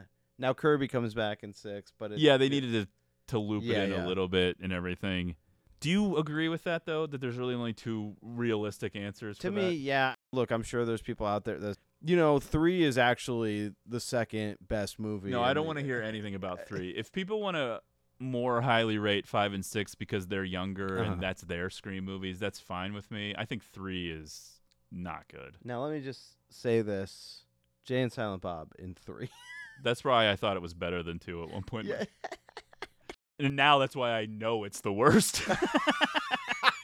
It seemed like a trade-off because 'cause- Jay and Silent Bob Strike Back came out the next year, and Wes isn't Craven's Wes Craven in it. Yeah. Yeah, they did the whole thing with a new Scream movie, and it's Shannon Doherty, and she pulls the ghost face mask, Yeah. and it's the chimp from Of course. Mallrats. And there's a lot of fun stuff in Jay and Silent Bob Strike Back. I know it sucks. It's not a good movie, but there's definitely funny stuff Yeah, in yeah, it. yeah. And the stuff with Gus Van Sant counting the money, which Oh, is yeah. kind of what I was referencing earlier. Right.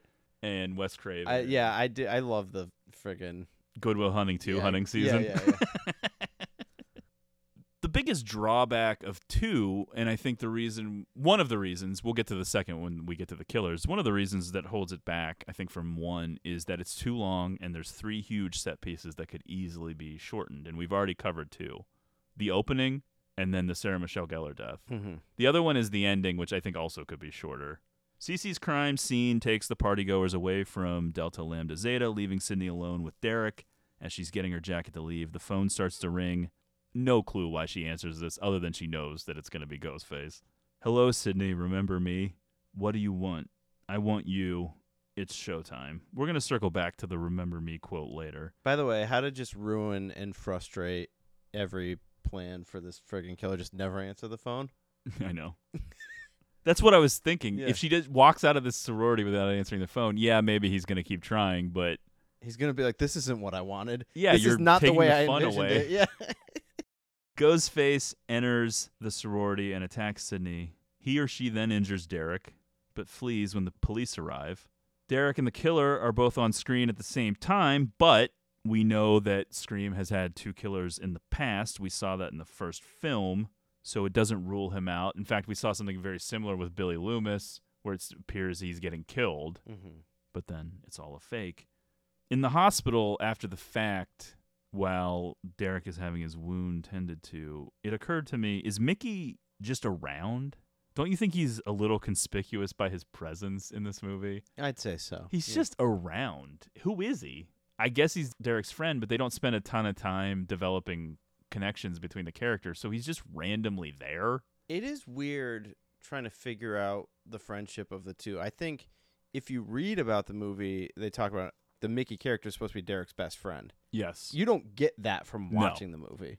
They needed one Yeah. more scene, probably. But I actually think that that's maybe what makes the early Scream movies different from the newer ones. Is I think the newer ones try to spend too much time explaining who these Yeah. people are, and that ultimately just makes you lose interest. Because these early ones just plunge you in it, and Yep. you're going.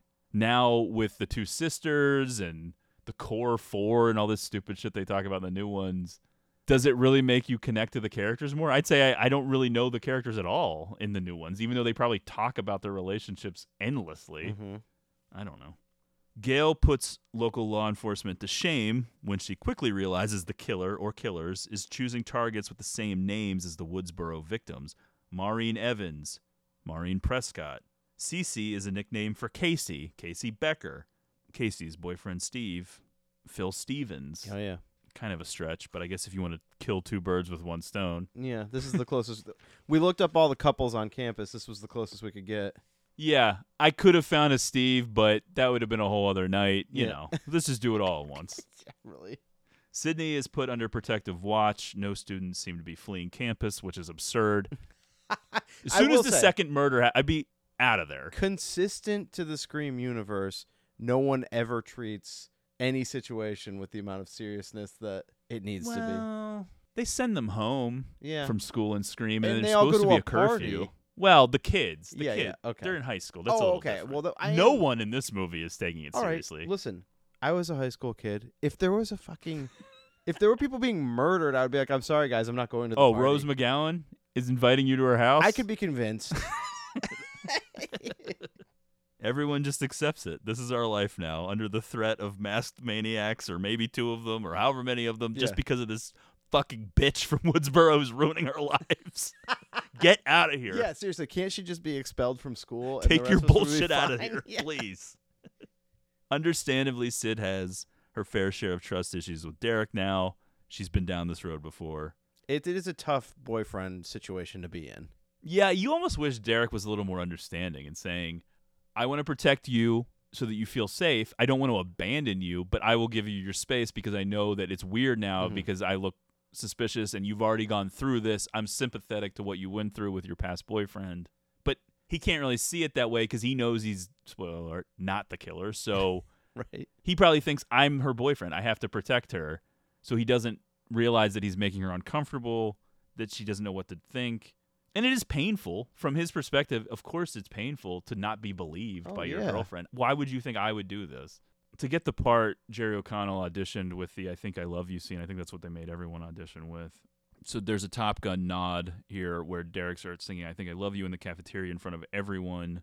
Imagine being outside of this friend group. This stinks. First of all, no respect for the 3 murders that just happened. Yeah, I know. You're singing like a fucking horse's ass. We have 3 corpses now piling up. I don't know. They all give off major main character syndrome vibes. Yeah. We're the main characters of your world, so we get to just sing in the cafeteria now. I feel like they could have chosen a different song. It doesn't have the oomph.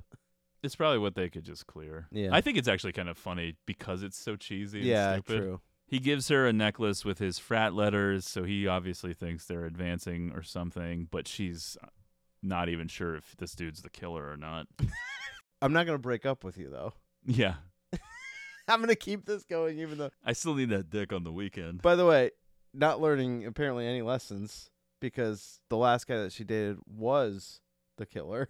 Well, I guess it's from the perspective of, are you going to let that affect the rest of your life? Most people, yes, probably, Right. but you try not to, so you don't know what to do. And I get that, yeah, look, she's going to be sensitive to something, but now we're a little bit down the path that maybe he could be the killer, so time to bounce. Her first thought should be, I'm going back to Woodsboro under police protection, and I'm just staying with my dad. Although, conveniently, her dad is in Europe or something, they say, which is absurd. Doesn't seem like he'd do a lot of traveling. No. After what happened? Yeah. Jesus. The last time he tried to travel, he ended up taped up in a closet. Well, who hasn't? Yeah. Meanwhile, Randy theorizes that the killer is likely someone Sydney already knows and is patterning the killers after a movie sequel. Number 1, the body count is always bigger. Number 2, the death scenes are always much more elaborate. More blood, more gore. Carnage, candy.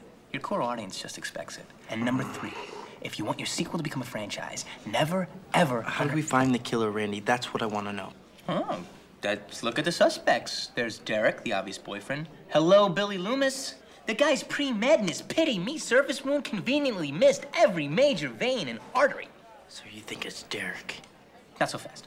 Let's assume the killer, or Urs, has a half a brain. He's not a Nick at Night rerun type of guy. He wants to break some new ground, right? Right. So forget the boyfriend. It's tired. Who else do we got? There's... Mickey, the freaky Tarantino film student. But if he's a suspect, so am I. So let's move on. Well, let's not move on. Maybe you are a suspect. Well, if I'm a suspect, you're a suspect. You have a point. Okay, let's move on to Hallie. Sid's roommate. Mm-hmm. Serial killers are typically white males. That's why it's perfect. It's sort of against the rules, but not really. Mrs. Voorhees was a terrific serial killer, and there's always room for Candyman's daughter. She's sweet. She's deadly. She's bad for your teeth. Come on, Randy. These kids are your friends. Who do you think's the killer? How about Gail Weathers? Gail? A killer? Why not? Well, she is vicious enough. She's an opportunist. Yeah. Isn't it conceivable she's planning her next book? That's what reporters do, Dewey. They stage the news. No, Gail's a lot of things, but Gail's not a killer. Listen, just because you're sweet on her. No, I'm not. Please, this is me talking, Randy. The unrequited love slave of Sidney Prescott. I know all about obsession. And pain. And you've got your love scar to prove it. And so do you. And what's with that limp anyway? Because you were stabbed on the back. Severed nerve. There's a pretty early mention of Mrs. Voorhees. I'll just say that. Get that in your head. Sidney is in a performance of Agamemnon. Me trying to pronounce this play. I kind of remember stuff from this in the trailer that kind of freaked me out. I'm sure they wanted you to think it was a bigger part of the movie because, honestly, if you're looking for cuts, I think you can get to a stage ending without any of this. I know. This feels it seems so random. tacked on. This is the part where David Warner even shows up. He's only in one scene, I think. Yeah. She's playing Cassandra, which is the lead role. The drama teacher here basically pressures her into doing this performance that involves knives and stabbing. What? What adult would say, you should really do this? I know that you were involved in something horrible, and now something horrible's happening again, but we really want to get this play off the ground. If I'm Sid's therapist, I'm like, I'm sorry, Sid, but I have to give you my professional recommendation not to be in the play that has all these people in masks, like, surrounding you.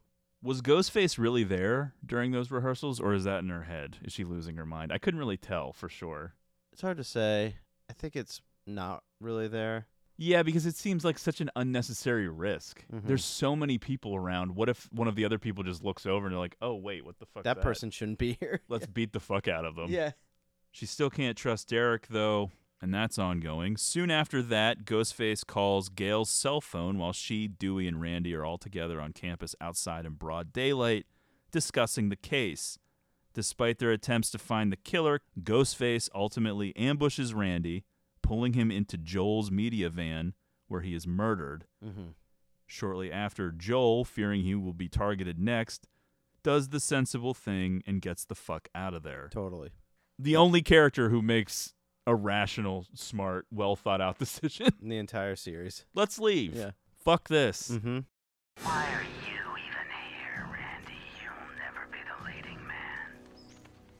Fuck you! No matter how hard you try, you'll never be the hero, and you'll never, ever get the girl. Hey! Shit! Sorry. Hey, man. Wrong guy, dead boy. Oh, yeah? Well, let's redirect a moment, Mr. I'm So Original. Huh?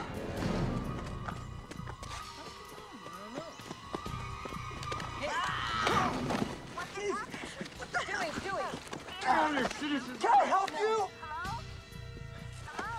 Sorry. Where's your innovation, huh? Why copycat two high school loser-ass dickheads?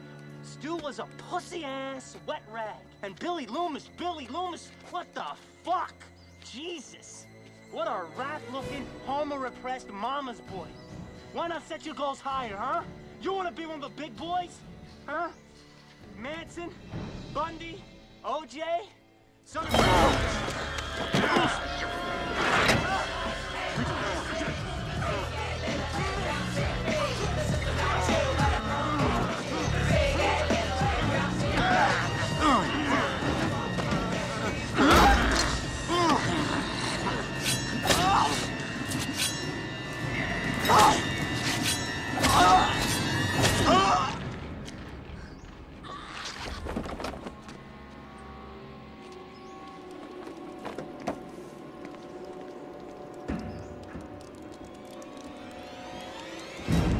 Where's Randy? This guy just grabbed me. No, I'm okay, Mom. I'll see him. Randy! What's going on? Yo, man, who broke my window?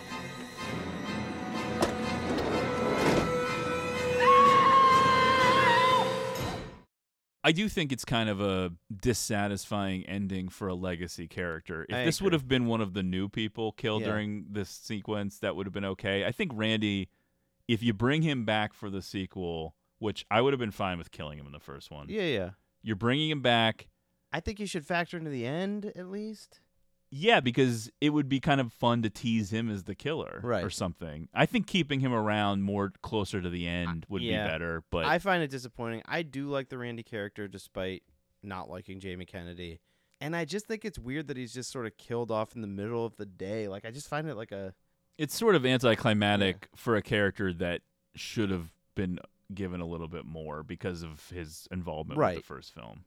At around 1 hour and 1 minute, Randy's reference to fake nude pictures of Gale Weathers on the internet was inspired by fake images of Courtney Cox that appeared on the World Wide Web prior to the production of this movie. She actually makes the joke that it's Jennifer Aniston's body. Hilarious. There's also a David Schwimmer reference. He's playing Dewey in the movie. Right. So they worked some of the Friends cast into this. Of course, there are, to my knowledge, not really full naked shots of Jennifer Aniston's body, so I don't know what that joke even means. I don't know. It's still funny.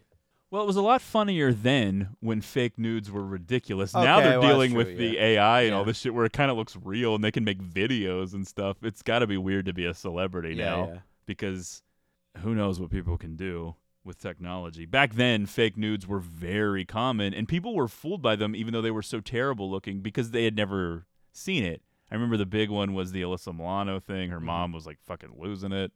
Because they seemed obviously fake even to me as like a middle schooler seeing shit like that. I was like, this is fake. Why do you think this is real? But I don't know. It was a weird time. Totally. Scripts were leaking online, fake nudes. No one knew what the internet was. Figuring out the internet. When the camera pans over Randy's dead body in the news van, you can see red lipstick, a print on his hand between his index finger and thumb. This gives away that his killer was a woman. Mm-hmm. Yep. Figured I'd point that out now. I'm assuming most people already know who the killers are, but... Dead giveaway. I paid attention and looked, and it's true. It's not just smear that looks like blood either. It looks like you kissed... So it's clear what it is. It definitely is lipstick. Unlike the new films, we got no core 4 going on here. Randy's gone now. That's it.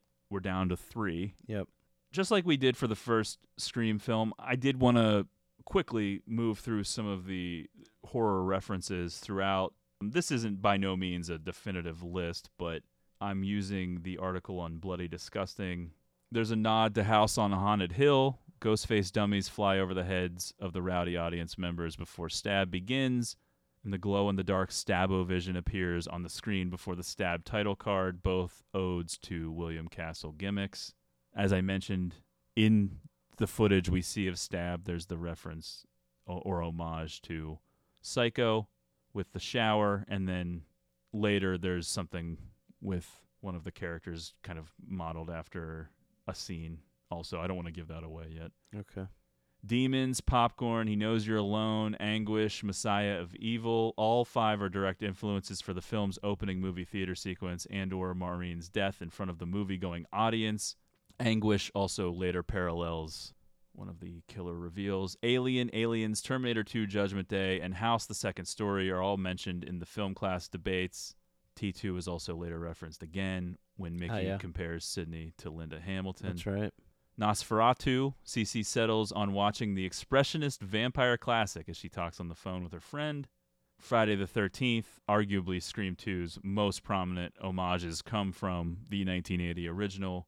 First, when Cece's friend says a variation of the famous ki ki ki ma ma ma. Oh. And she says it as kill, kill, kill, death, death, death, which is sort of where it came from. I think it's actually kill, kill, kill, and then mom, maybe? I forget what the other part of it is. I've watched all the Friday the 13th shit, but I kind of forget where it came from. Yeah. Randy later makes the reference saying Mrs. Voorhees was a terrific serial killer. And then if you're familiar with this film, you'll know that the ending also takes a little bit from Friday the 13th as well. Black Christmas, also When a Stranger Calls, that plays in with the CC scene. Halloween, the original Scream is much more tied in with that, but Scream 2 touches on it as well. CC's body is splayed on the ground, pretty much identical to Michael Myers from the first. The detectives assigned to protect Sidney are named Richards and Andrews, which are named after Kyle Richards and Brian Andrews, who played the two little kids in Halloween. Oh, wow. Okay. And then there's more with the Loomis stuff. Faces of Death, which gets mentioned. Friday the 13th, Part 5, A New Beginning. Ghostface says it's showtime to Sidney via phone in the post-college party scene. Could be that or Beetlejuice, I guess. Okay. Candyman, The House on Sorority Row, The Dorm That Dripped Blood, Splatter University, Graduation Day, Final Exam. Randy just lists those out. There's a scene in Slumber Party Massacre that's also very similar to when Randy gets pulled into the van. All right. Mute Witness, I've never even heard of. Twin Peaks, that's a stretch. What is that? I feel like if I read this, you're going to not like it. As Sidney and Hallie are riding with the detectives for a few frames, the camera focuses on the changing traffic lights, similarly to the ominous usage of traffic lights within the bulk of Twin Peaks. Wow. I think that's not real at all. That can't be. Come on. Stage Fright from 87, that factors into the final sequences on stage. I've seen Stage Fright. I don't really see it. I think that they were kind of stretching a little bit to include a few more. Some of those could definitely be unconscious nods too. Mm-hmm. Influences, those kind of things like a mixing bowl, but I don't know that all of those were direct Yeah. references. It kind of seems weird.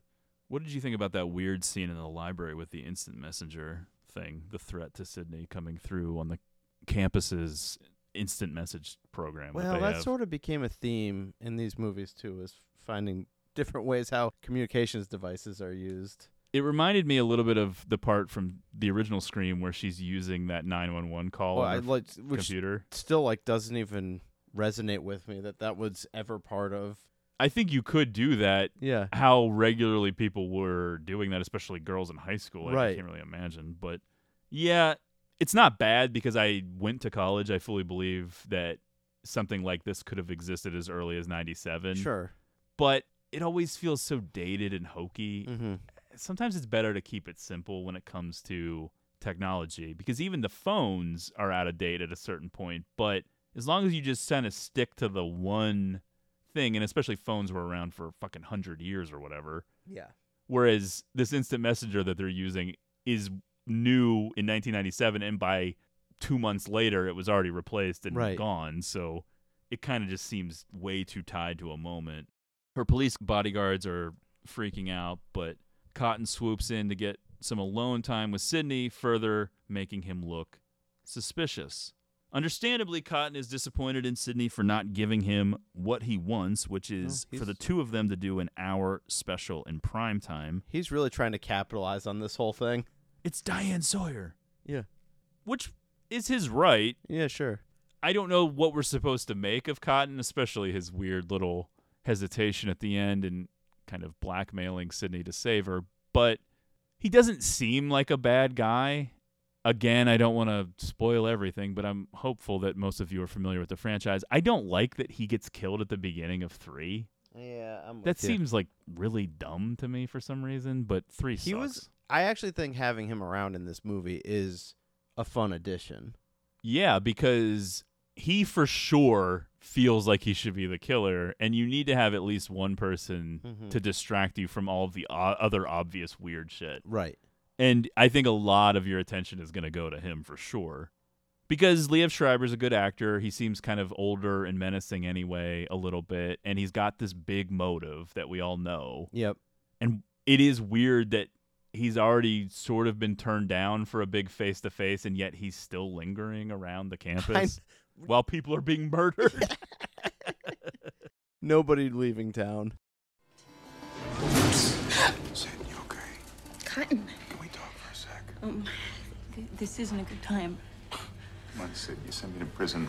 I did over a year for you. You can give me 2 minutes. Look, Cotton, I'm sorry every day. I'm sorry. I don't know how to apologize anymore. No, don't be sorry. Sorry, Shamari, Sidney. I have the solution to all of our problems. What? What are you talking about? First of all, forget Gail Withers.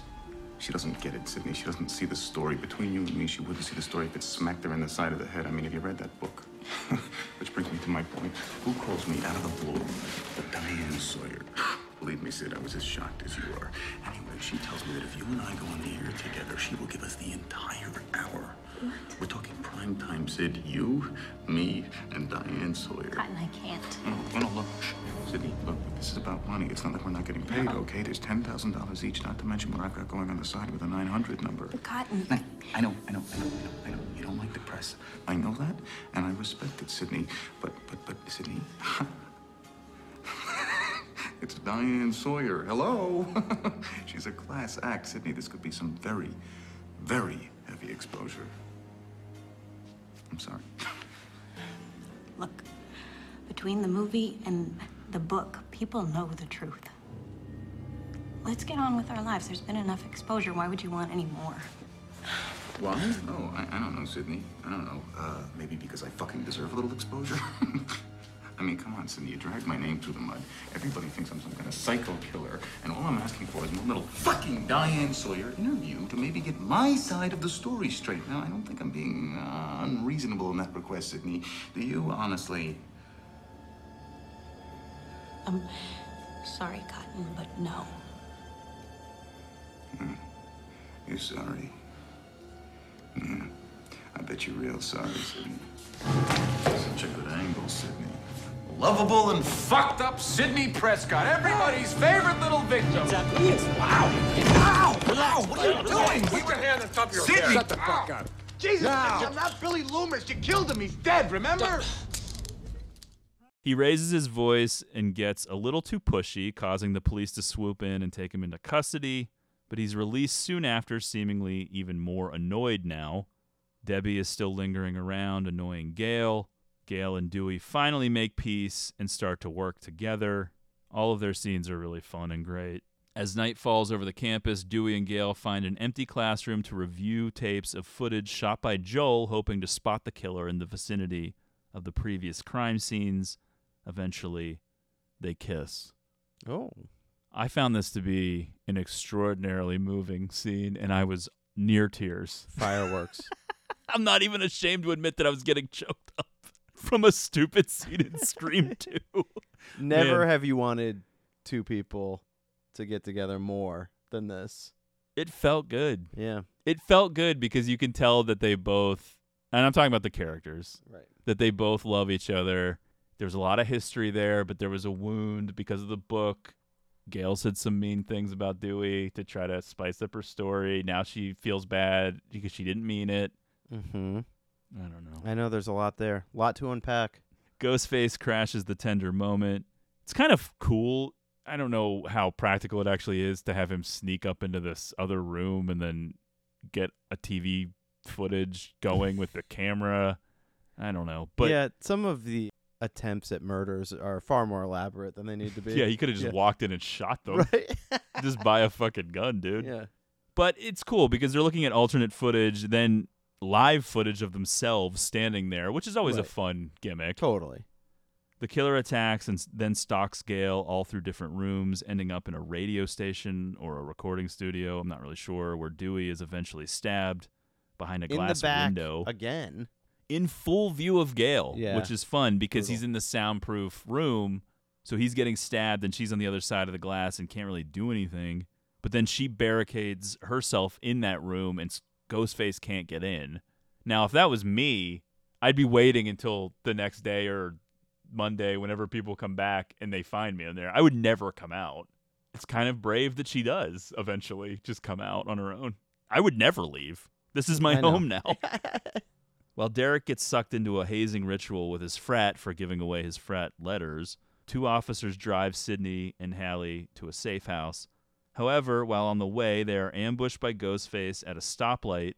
The two bumbling cops are murdered quickly, but then in the ensuing struggle, Ghostface is knocked unconscious in a car accident. Worst cops of all time. I know. He already killed your partner. What are you doing? Shoot him. He points the gun at him several times and says, I'm going to shoot you. Just do it. He's driving with the two girls in the back seat. Really a poor effort here. Terrible. But I do think that this ends up being one of the best suspense moments of the whole movie. It all pays off eventually. Right. But this is so stupid. The cop is an idiot. Just terrible. What did they find, the two worst people on the force and Yeah. have them do this? They would eventually rate the form of the two cops 0 out of 10 in each instance. The setup that we get to is really cool. Sid and Hallie are trapped in the back seat. Ghostface knocked out up front, but they're up against something. They've crashed. They can't get out of the back anyway because it's a cop car. So they are able to pull down the little barricade between the front and back seat because of the damage, and then they have to crawl out over top of Ghostface in the driver's side, through the front window, face to face. When Sid does it, she almost unmasks the killer, but then decides not to, but then regrets it, which then gets her friend killed. Fucking bitch. Sid, how much blood is on your hands? Yeah, Come on. yeah. Now, I will say, one thing that has become part of the formula, the long shot with someone just standing next to some sort of obstruction. Yes. You know that person's time is very limited. Right. I do think it would have been better to go for the obvious, which is when Hallie is climbing over. I think that he just guts her on top of himself, and Sid runs away. They needed that. I feel like they gave up a perfect time for a jump scare. And the way they do it, they sort of make Sidney look terrible. Yeah. Because they're free and clear, and Hallie is desperately begging. She wants to keep running away, but Sidney decides she needs to go back to see who the killer is. However, Ghostface is awakened. He's not there. When she goes back to the car, he gets the jump on Hallie. Good job, Sid. Thank you.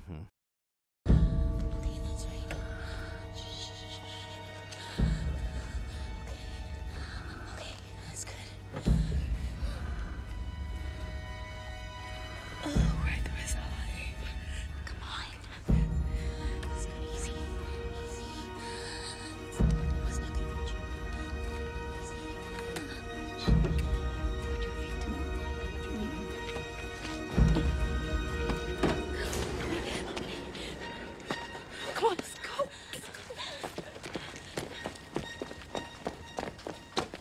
Hallie, What? I want to know who it is. Oh no, come on, Sid, come on, please, I'm let's going just back. go. Look, stupid people go back, okay? Smart people run. We're smart people, so we should just get the fuck out of here. Hallie, I'm sick of running. If we know who it is, then it's over. We can just get the police. Yeah, and when we come back, he'll be gone. It will only take a minute. I have to do. No, Sid. No, Sid, come back. Sid.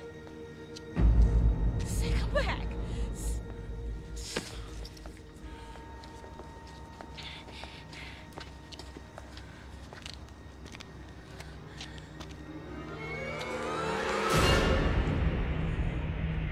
Oh, shit. What? He's gone. What?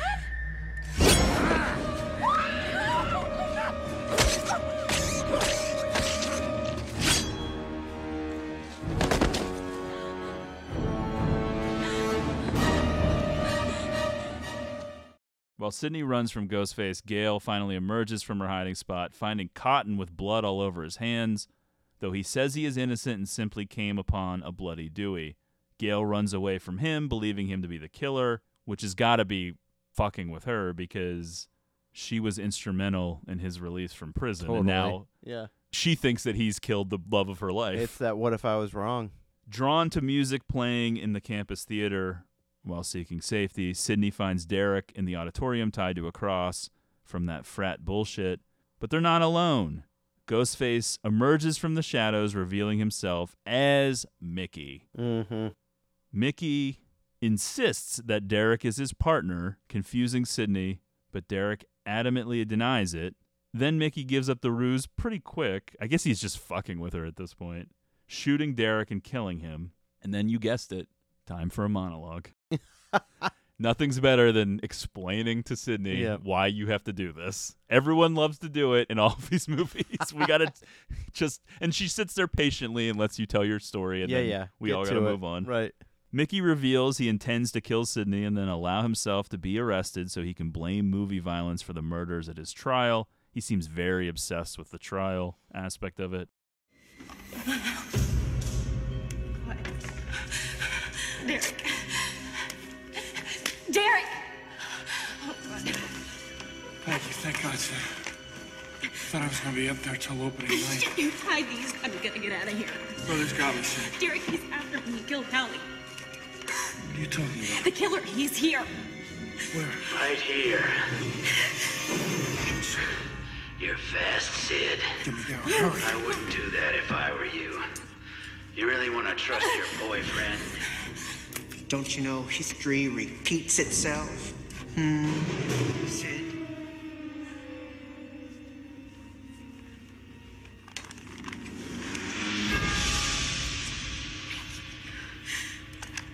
Surprise, Sydney. Since Derek here disappeared on my ass, I've been on my own all fucking night. Thanks a lot, partner. You motherfucker! Sid, he's crazy. You know me better than that. Come on, Sid. I gotta have a partner. I couldn't have possibly done this alone. Derek. Sid. Oh, no, Sid. No. It's okay, Derek. We got her. Sid, he's lying. Sid. Untie me. Sid, untie me. Boyfriend killer. Sid, the man is lying. Untie me. Sid, untie me. What do you think, Derek? Sydney experiencing some deja vu? No. I am gonna fucking kill you. You are dead.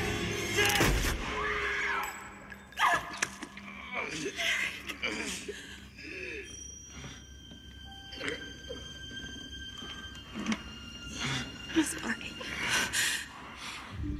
I never would have hurt you. Never.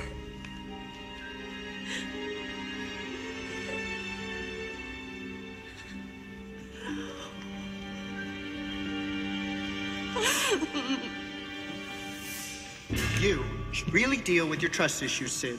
I mean, poor Derek. He's completely innocent. He's such a nice boy, too. He's bright and funny and handsome. Decent singing voice, and he was gonna be a doctor. This was just the kind of boy you'd like to take home to Mom, if you had a mom. Fuck you! Oh, so vulgar. Did Billy let you talk to him this way? Billy was a sick fuck, just like you. No.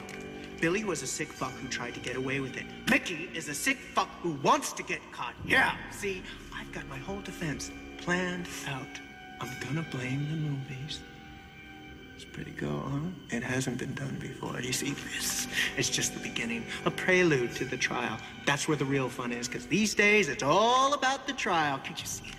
The effects of cinema violence on society. I'll get Dershowitz or Cochran to represent me. Bob Dole on the witness stand in my defense. Hell, the Christian Coalition will pay my legal fees. It's airtight, Sid.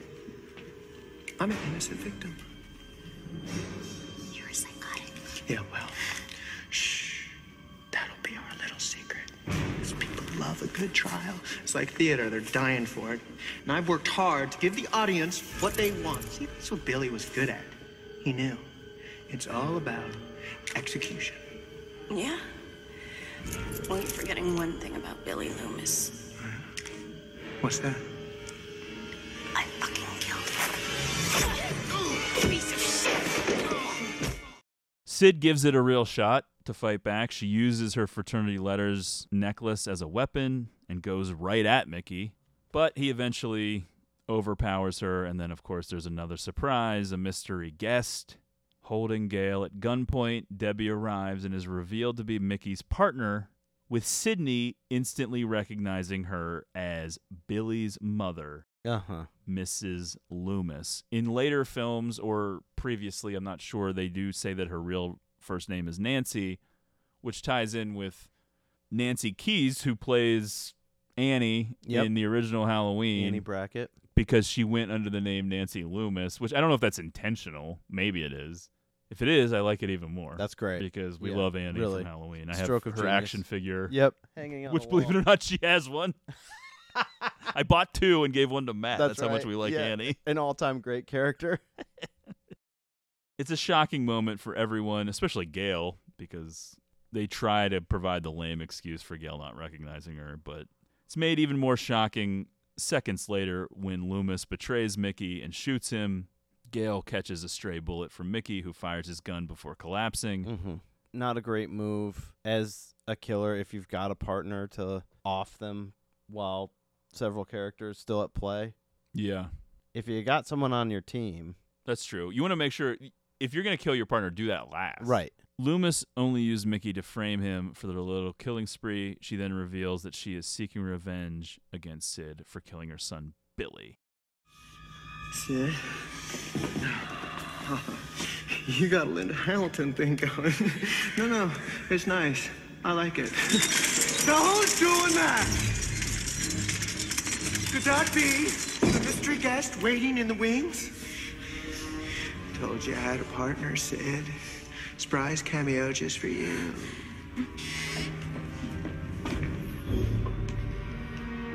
Gale.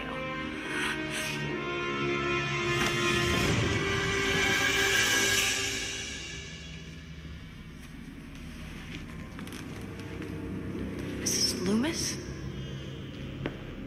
What? Billy's mother! Nice twist, huh? Didn't see it coming, did you? Can't be. I've seen pictures of you. This is 60 pounds and a lot of work later. It's called a makeover. You should try it. Look a little tired yourself there, Gale. So you two are in this together? Yeah, well, had to have financing. Tuition's expensive. Deb there, my backer. We met on the internet, psycho website, classifieds. There's only an estimated 97 active serial killers in the country today, so Mickey here was quite a find. Definitely one on the way up. All he needed was a little guidance and nurturing. As only a mother can do. Told you it was gonna work. Wait till the trial. It is gonna rock! Oh, Mickey, there's not gonna be a trial.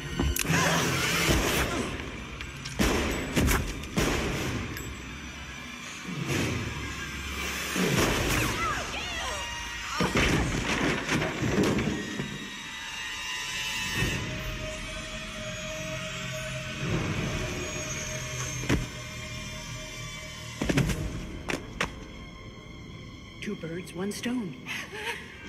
Oh, Mickey was a good boy, but my God, that whole blame the movies motive. Did you buy that for 1 second? Poor boy was completely out of his mind. And you're not? No, I'm very sane.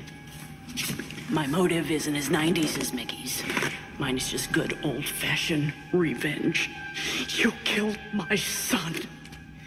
And now I kill you, and I can't think of anything more rational. You're never gonna get away with this. No, of course I will.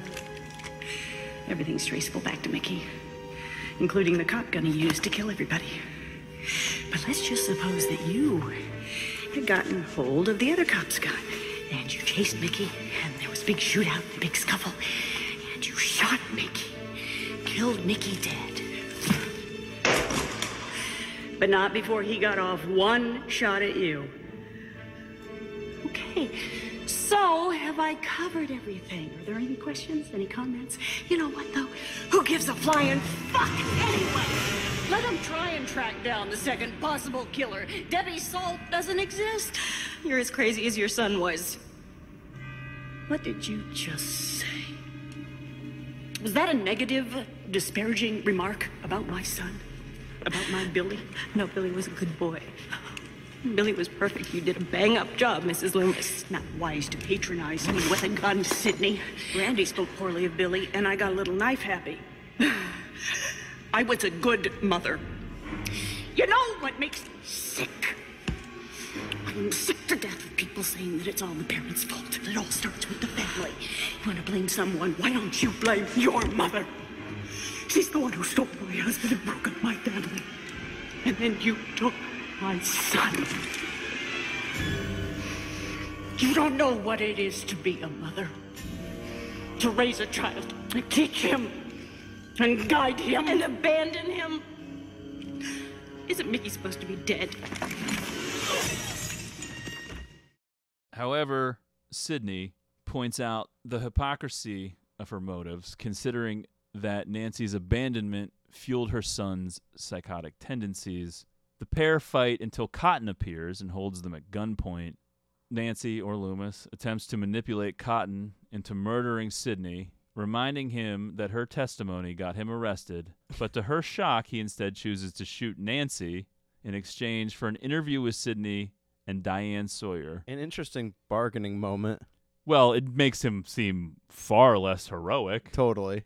To hold that over Sid. Now, as soon as he shoots Loomis, he says, "Oh, I would never hurt you, Sid," and he tries to act like he's a good guy and everything. But dude, we remember that you just were acting like right. I don't think he would have actually shot Sidney at any point. No. He's not that guy, and I do think that his character is supposed to just be driven by cashing in on a potential 15 minutes of fame. Right. And if Sidney, for some reason, still refused to do the Diane Sawyer interview at gunpoint, he probably still would have killed Mrs. Loomis. Yeah. But that'd be funny if Sid was like, "Just shoot me. I don't care. I think what I'm you're not supposed doing to it." think about that character is he's going to do the same thing either way, but he's like, I can use this. I'm going to see what I can get out of it, though. Don't you fucking move! God damn it! Cotton. Okay. Everybody slow down. I have had a very, very bad day, and I would like to know exactly what the fuck is going on here. Sidney? Cotton, meet Billy Loomis's mother. She's the killer. What?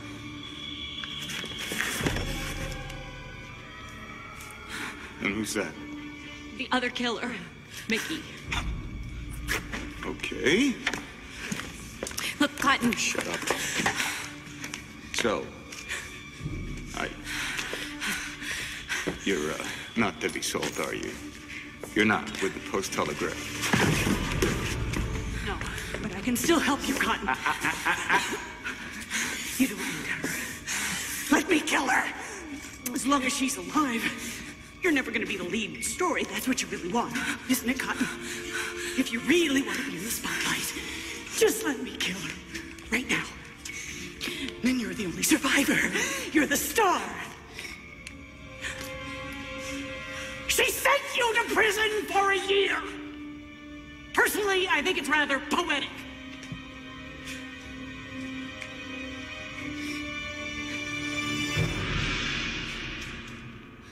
No. No, Cotton, don't you listen to her. Oh. Well, it's quite a predicament you're in, Sid. Cotton. I mean, she makes a good point. Let me think about this. Maybe you should, too. Bet you that Diane Sawyer interview's looking real good right about now. Huh?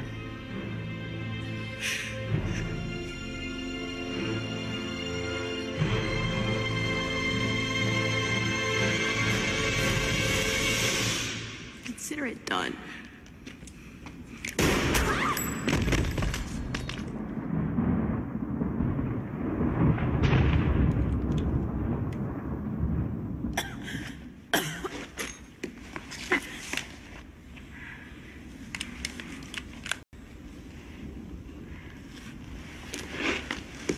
Wow. That was intense.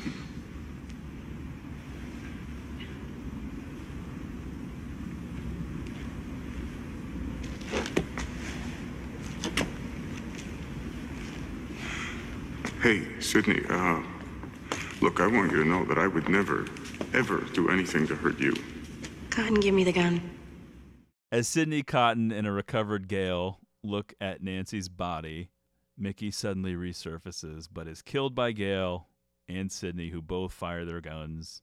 Sidney then shoots Nancy in the head to ensure she's dead, which is kind of funny. And she did appear to be pretty dead before that. Yeah. She doesn't react to getting a Right, bullet in yeah. the head, so she was definitely dead. Right.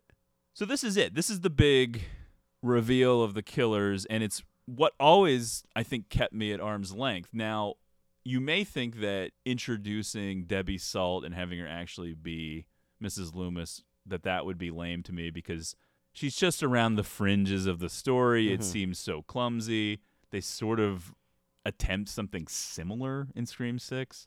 No, that doesn't bother me, and I get that Kevin Williamson loves Friday the 13th, and this was an obvious homage Totally. to Mrs. Voorhees, but the Mickey part of it drove me nuts the first time I saw this movie. Which I get. He seems random. Didn't think he was a big enough part of the movie. Well, and he is random. She's looking up serial killers on the internet. I know. Well, that whole thing is stupid. Yeah. But out of all of the different dummy scripts and potential out there, and I'm going to read through a lot of other stuff that could have happened, but my personal opinion, okay, Hallie, yeah, and Mrs. Loomis is like so much better. And one of the reasons why it's better is something Randy says. It's always a white man, and go the opposite with a black girl. That would have been great. Plus Mrs. Loomis.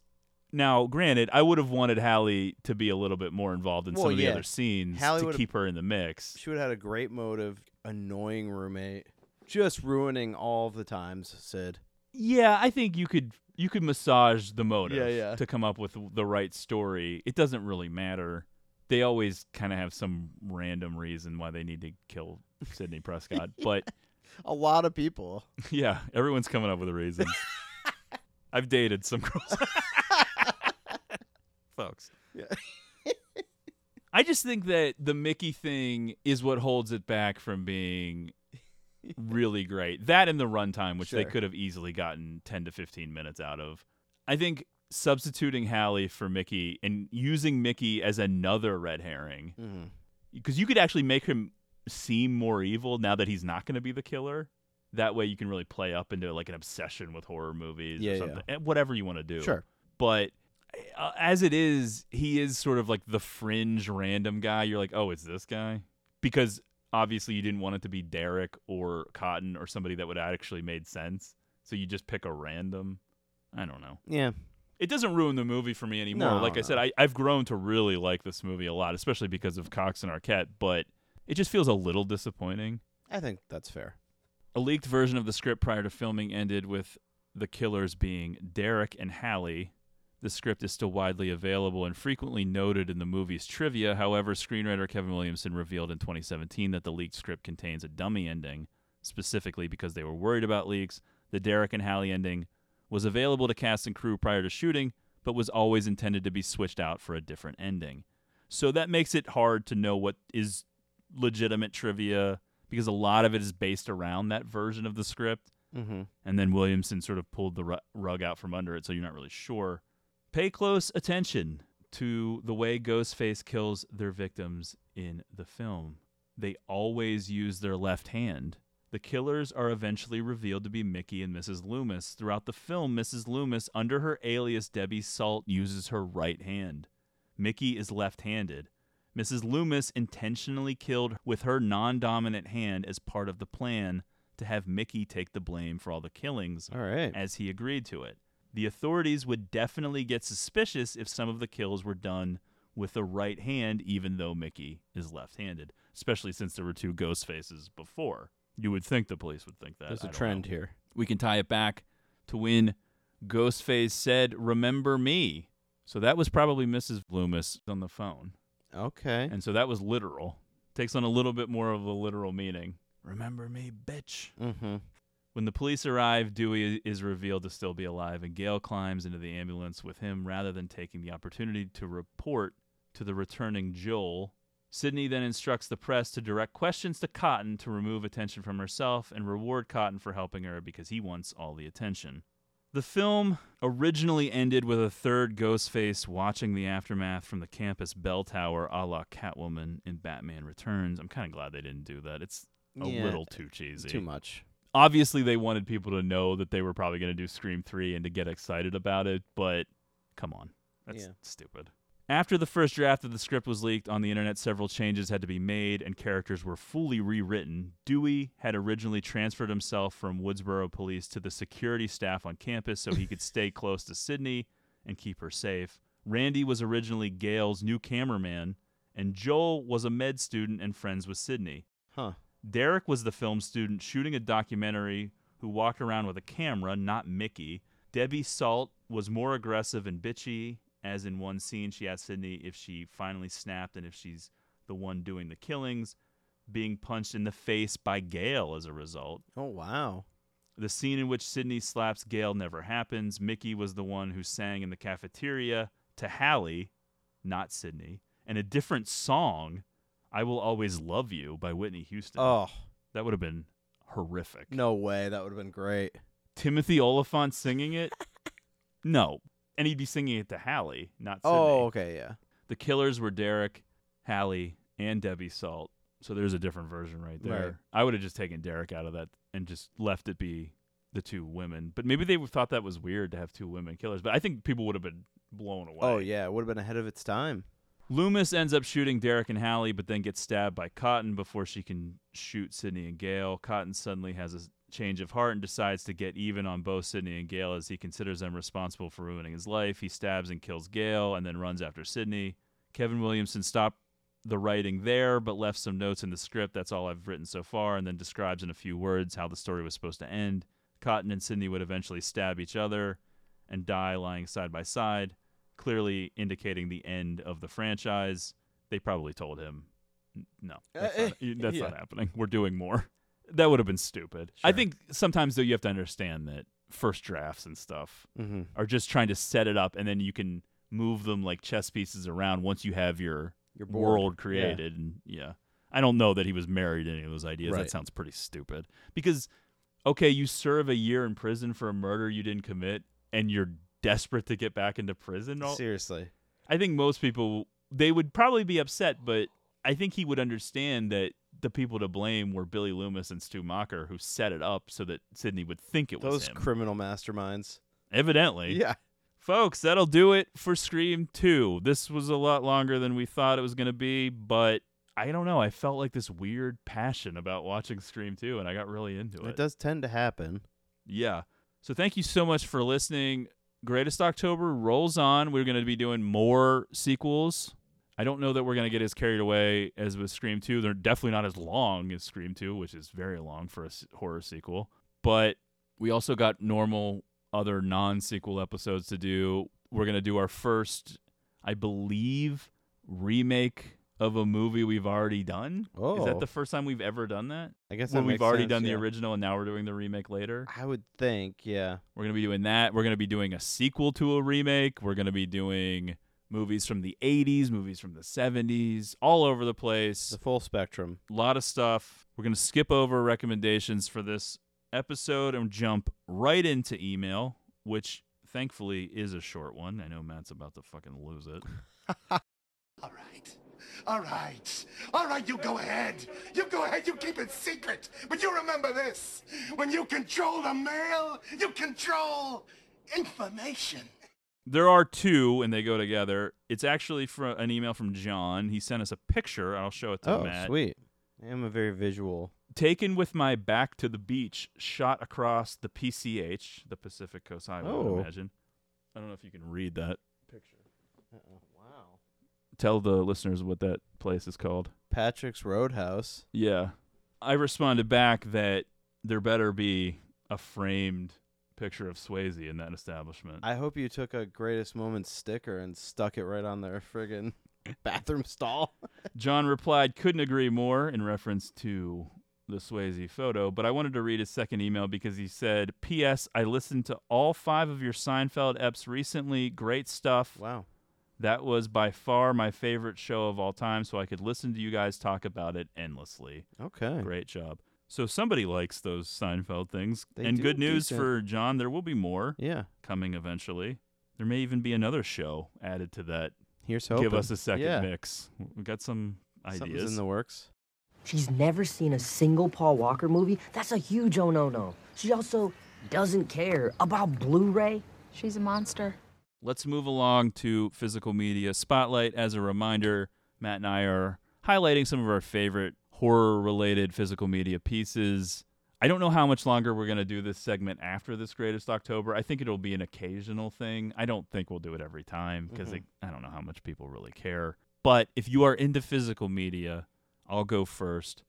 I just got this in the mail this week. The new release in 4K. I, of course, had to get the most ridiculous deluxe one. It's a big box with a lot of shit in it. For The Wicker Man, which we covered last year as a listener request of our good friend Brian. Was that just last year? Dude, I have no sense of time. I think now. it was. Holy that shit. seems right, yeah. Oh my God. We've just done a lot of recording since Yeah. then. Yeah, this thing is gorgeous. I know That's some people awesome were kind of bitching about this cover art. I think the cover art is cool. Me too. I think the Steelbook cover art is really cool too. So if you don't want to go for the full $80 stupid thing, there is also, I think, a couple different Steelbooks, actually. I don't know how many 4K releases of this there are now, but The Wicker Man's a really cool movie, highly influential on things like Midsummer and a bunch of other stuff too. We covered it last year. I really enjoy it, and I think this box looks really cool. I haven't opened it yet because opening these things is always sad. You want to keep it as pristine as possible as know. long as you can, and I just got this the other day. So if you like The Wicker Man, you can now get it You know what I on don't 4K. really like, and it comes with the Steelbooks and some of these other bigger packages, is the outer flimsy shell thing. You know what I mean? Comes with the Steelbooks a lot. Oh, you mean that little piece of cardboard? Yeah, I usually just either fold them and put them inside the Steelbook or throw them away. Yeah, I throw them away too, but a lot of times it's that's the actual back where it has the credits and everything. Yeah. And I that's why I fold some of them up and Yeah. stick them in the Steelbooks. Okay, I might have to start doing that because there's something that feels weird about throwing it out. I do, but I've thrown a lot of them out because it's annoying to try to keep track of I all know. that stuff, and they're not hard enough to save. Right. Like they'll get ripped and crappy and all Totally. that shit. I'm going to do a movie that you originally turned me on to, much like many of the Ooh. movies we talk about, in a deluxe package by Second Sight, who does really cool stuff. Yeah. Lake Mungo is the Yes. film. I think this came out a couple years ago. No, it's you mean the 4K Right, or right, the yeah. Blu-ray? Yeah, yeah. Like the movie's actually from I don't know. I think earlier 2010 or 2000s. something, or before that, yeah. I want to say 2004 maybe. Oh, it was wasn't it when they did those? Oh yeah, movie I think it was things? 2008. Yeah, yeah. You keep talking, I'll look that up. the Okay. year. It's a really cool, underrated horror movie, though. Yeah, it's not found footage. It's sort of a fake documentary. documentary, yeah. Yeah. You don't want to say mockumentary because it sounds like it's not a 2008. joke. Yeah. It's documentary style. Yes, and it feels very real. Right. That's the thing. It's never a joke where you're like, well, this is clearly not real. Yeah. In fact, when I showed Lake Mungo to a friend of ours a year or two ago for the first time, Mhm. I made the comment that if Netflix acted like this was real and just put it up on the main page as their new big thing. Oh, yeah. Because most people don't know what Lake Mungo is. I think they could have created a sensation. They should have bought the rights to know. this and just acted like it was new. The pacing of it is so great, and it sort of slowly gets weird and unsettling. And then when you think, oh, everything's revealed not to be real, but then there's there's always one more little thing where you're like, oh, that's weird. Yeah, right. And it leaves you feeling upset because I think by the end of the movie, you do understand that it's a movie about grief and how you're trying to overcome something so awful that happened to a Right, family. yeah. And their way of dealing with it is weird. And then they tie in some of the supernatural fun and all that stuff. And I even though the end credits are really hokey, I do kind of still like it. Yeah. But yeah, it's an Australian movie. It came out in 2008. Not a lot of people have seen it. So I would recommend just trying to track it down first, let alone if you Totally. can grab the Blu-ray. Because I think that deluxe edition's probably gone. I'm You probably have sure, to get yeah. the standard. I think they released I think a they did standard a one steel too. book or something. Yeah, maybe. Yeah. There's probably at least a copy of it somewhere. And even though Second Sight is a UK company, that release is region free, so anyone can watch it. So yeah, if you've never seen Lake Mungo before, it's one that we've talked about doing on For the sure. show. I think it's been on the list before, right? It might be better as a give us a second, Yeah. actually. I don't know that there's a ton of things we can actually say beyond just saying oh, this part was cool. That yeah, part you was say cool. that, but then you would fall in love with it and have a notebook full of notes. Maybe, but sometimes I have a good sense of what's going to work True. on the pod and You what do. is not. And there's probably a reason why we've never committed to doing it. But yeah, it has been on the list before. So check out Lake Mungo, The Wicker Man. No recommendations this week because this episode went longer than we thought. Thanks so much for listening. Greatest October, of course, rolls on. A lot of episodes to get to, so make sure you're subscribed to the podcast on Apple Podcasts, Podbean, etc. Please follow us on X/Twitter @GreatestPod. Please reach out to us via email, greatestpod@gmail.com. That's the perfect place to request a sticker, to do a listener request, and to send us your anecdotes about any movie you want so that we can read it on the show. Love it. Thanks so much for listening. Thanks for the support. We'll be back soon. I left you on the debris Sunday morning market. You were sorting through the odds and ends. You was looking for a bargain. I heard your footsteps at the front door, and that old familiar love song. 'Cause you knew you'd find me waiting there at the top of the stairs.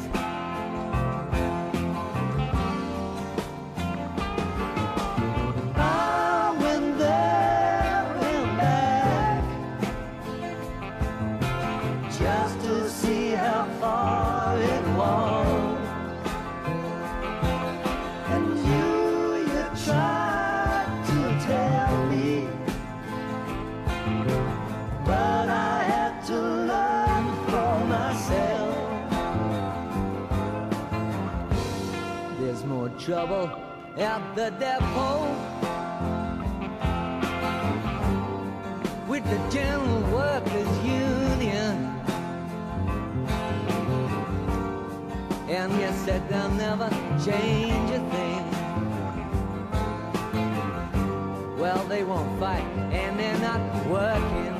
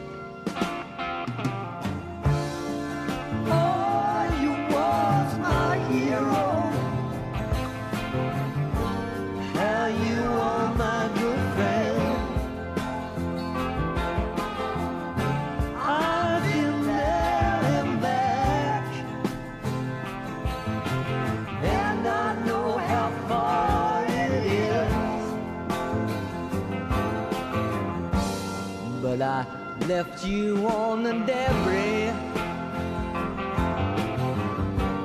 Now we both know you got the money, and I wonder what you would have done without me hanging around.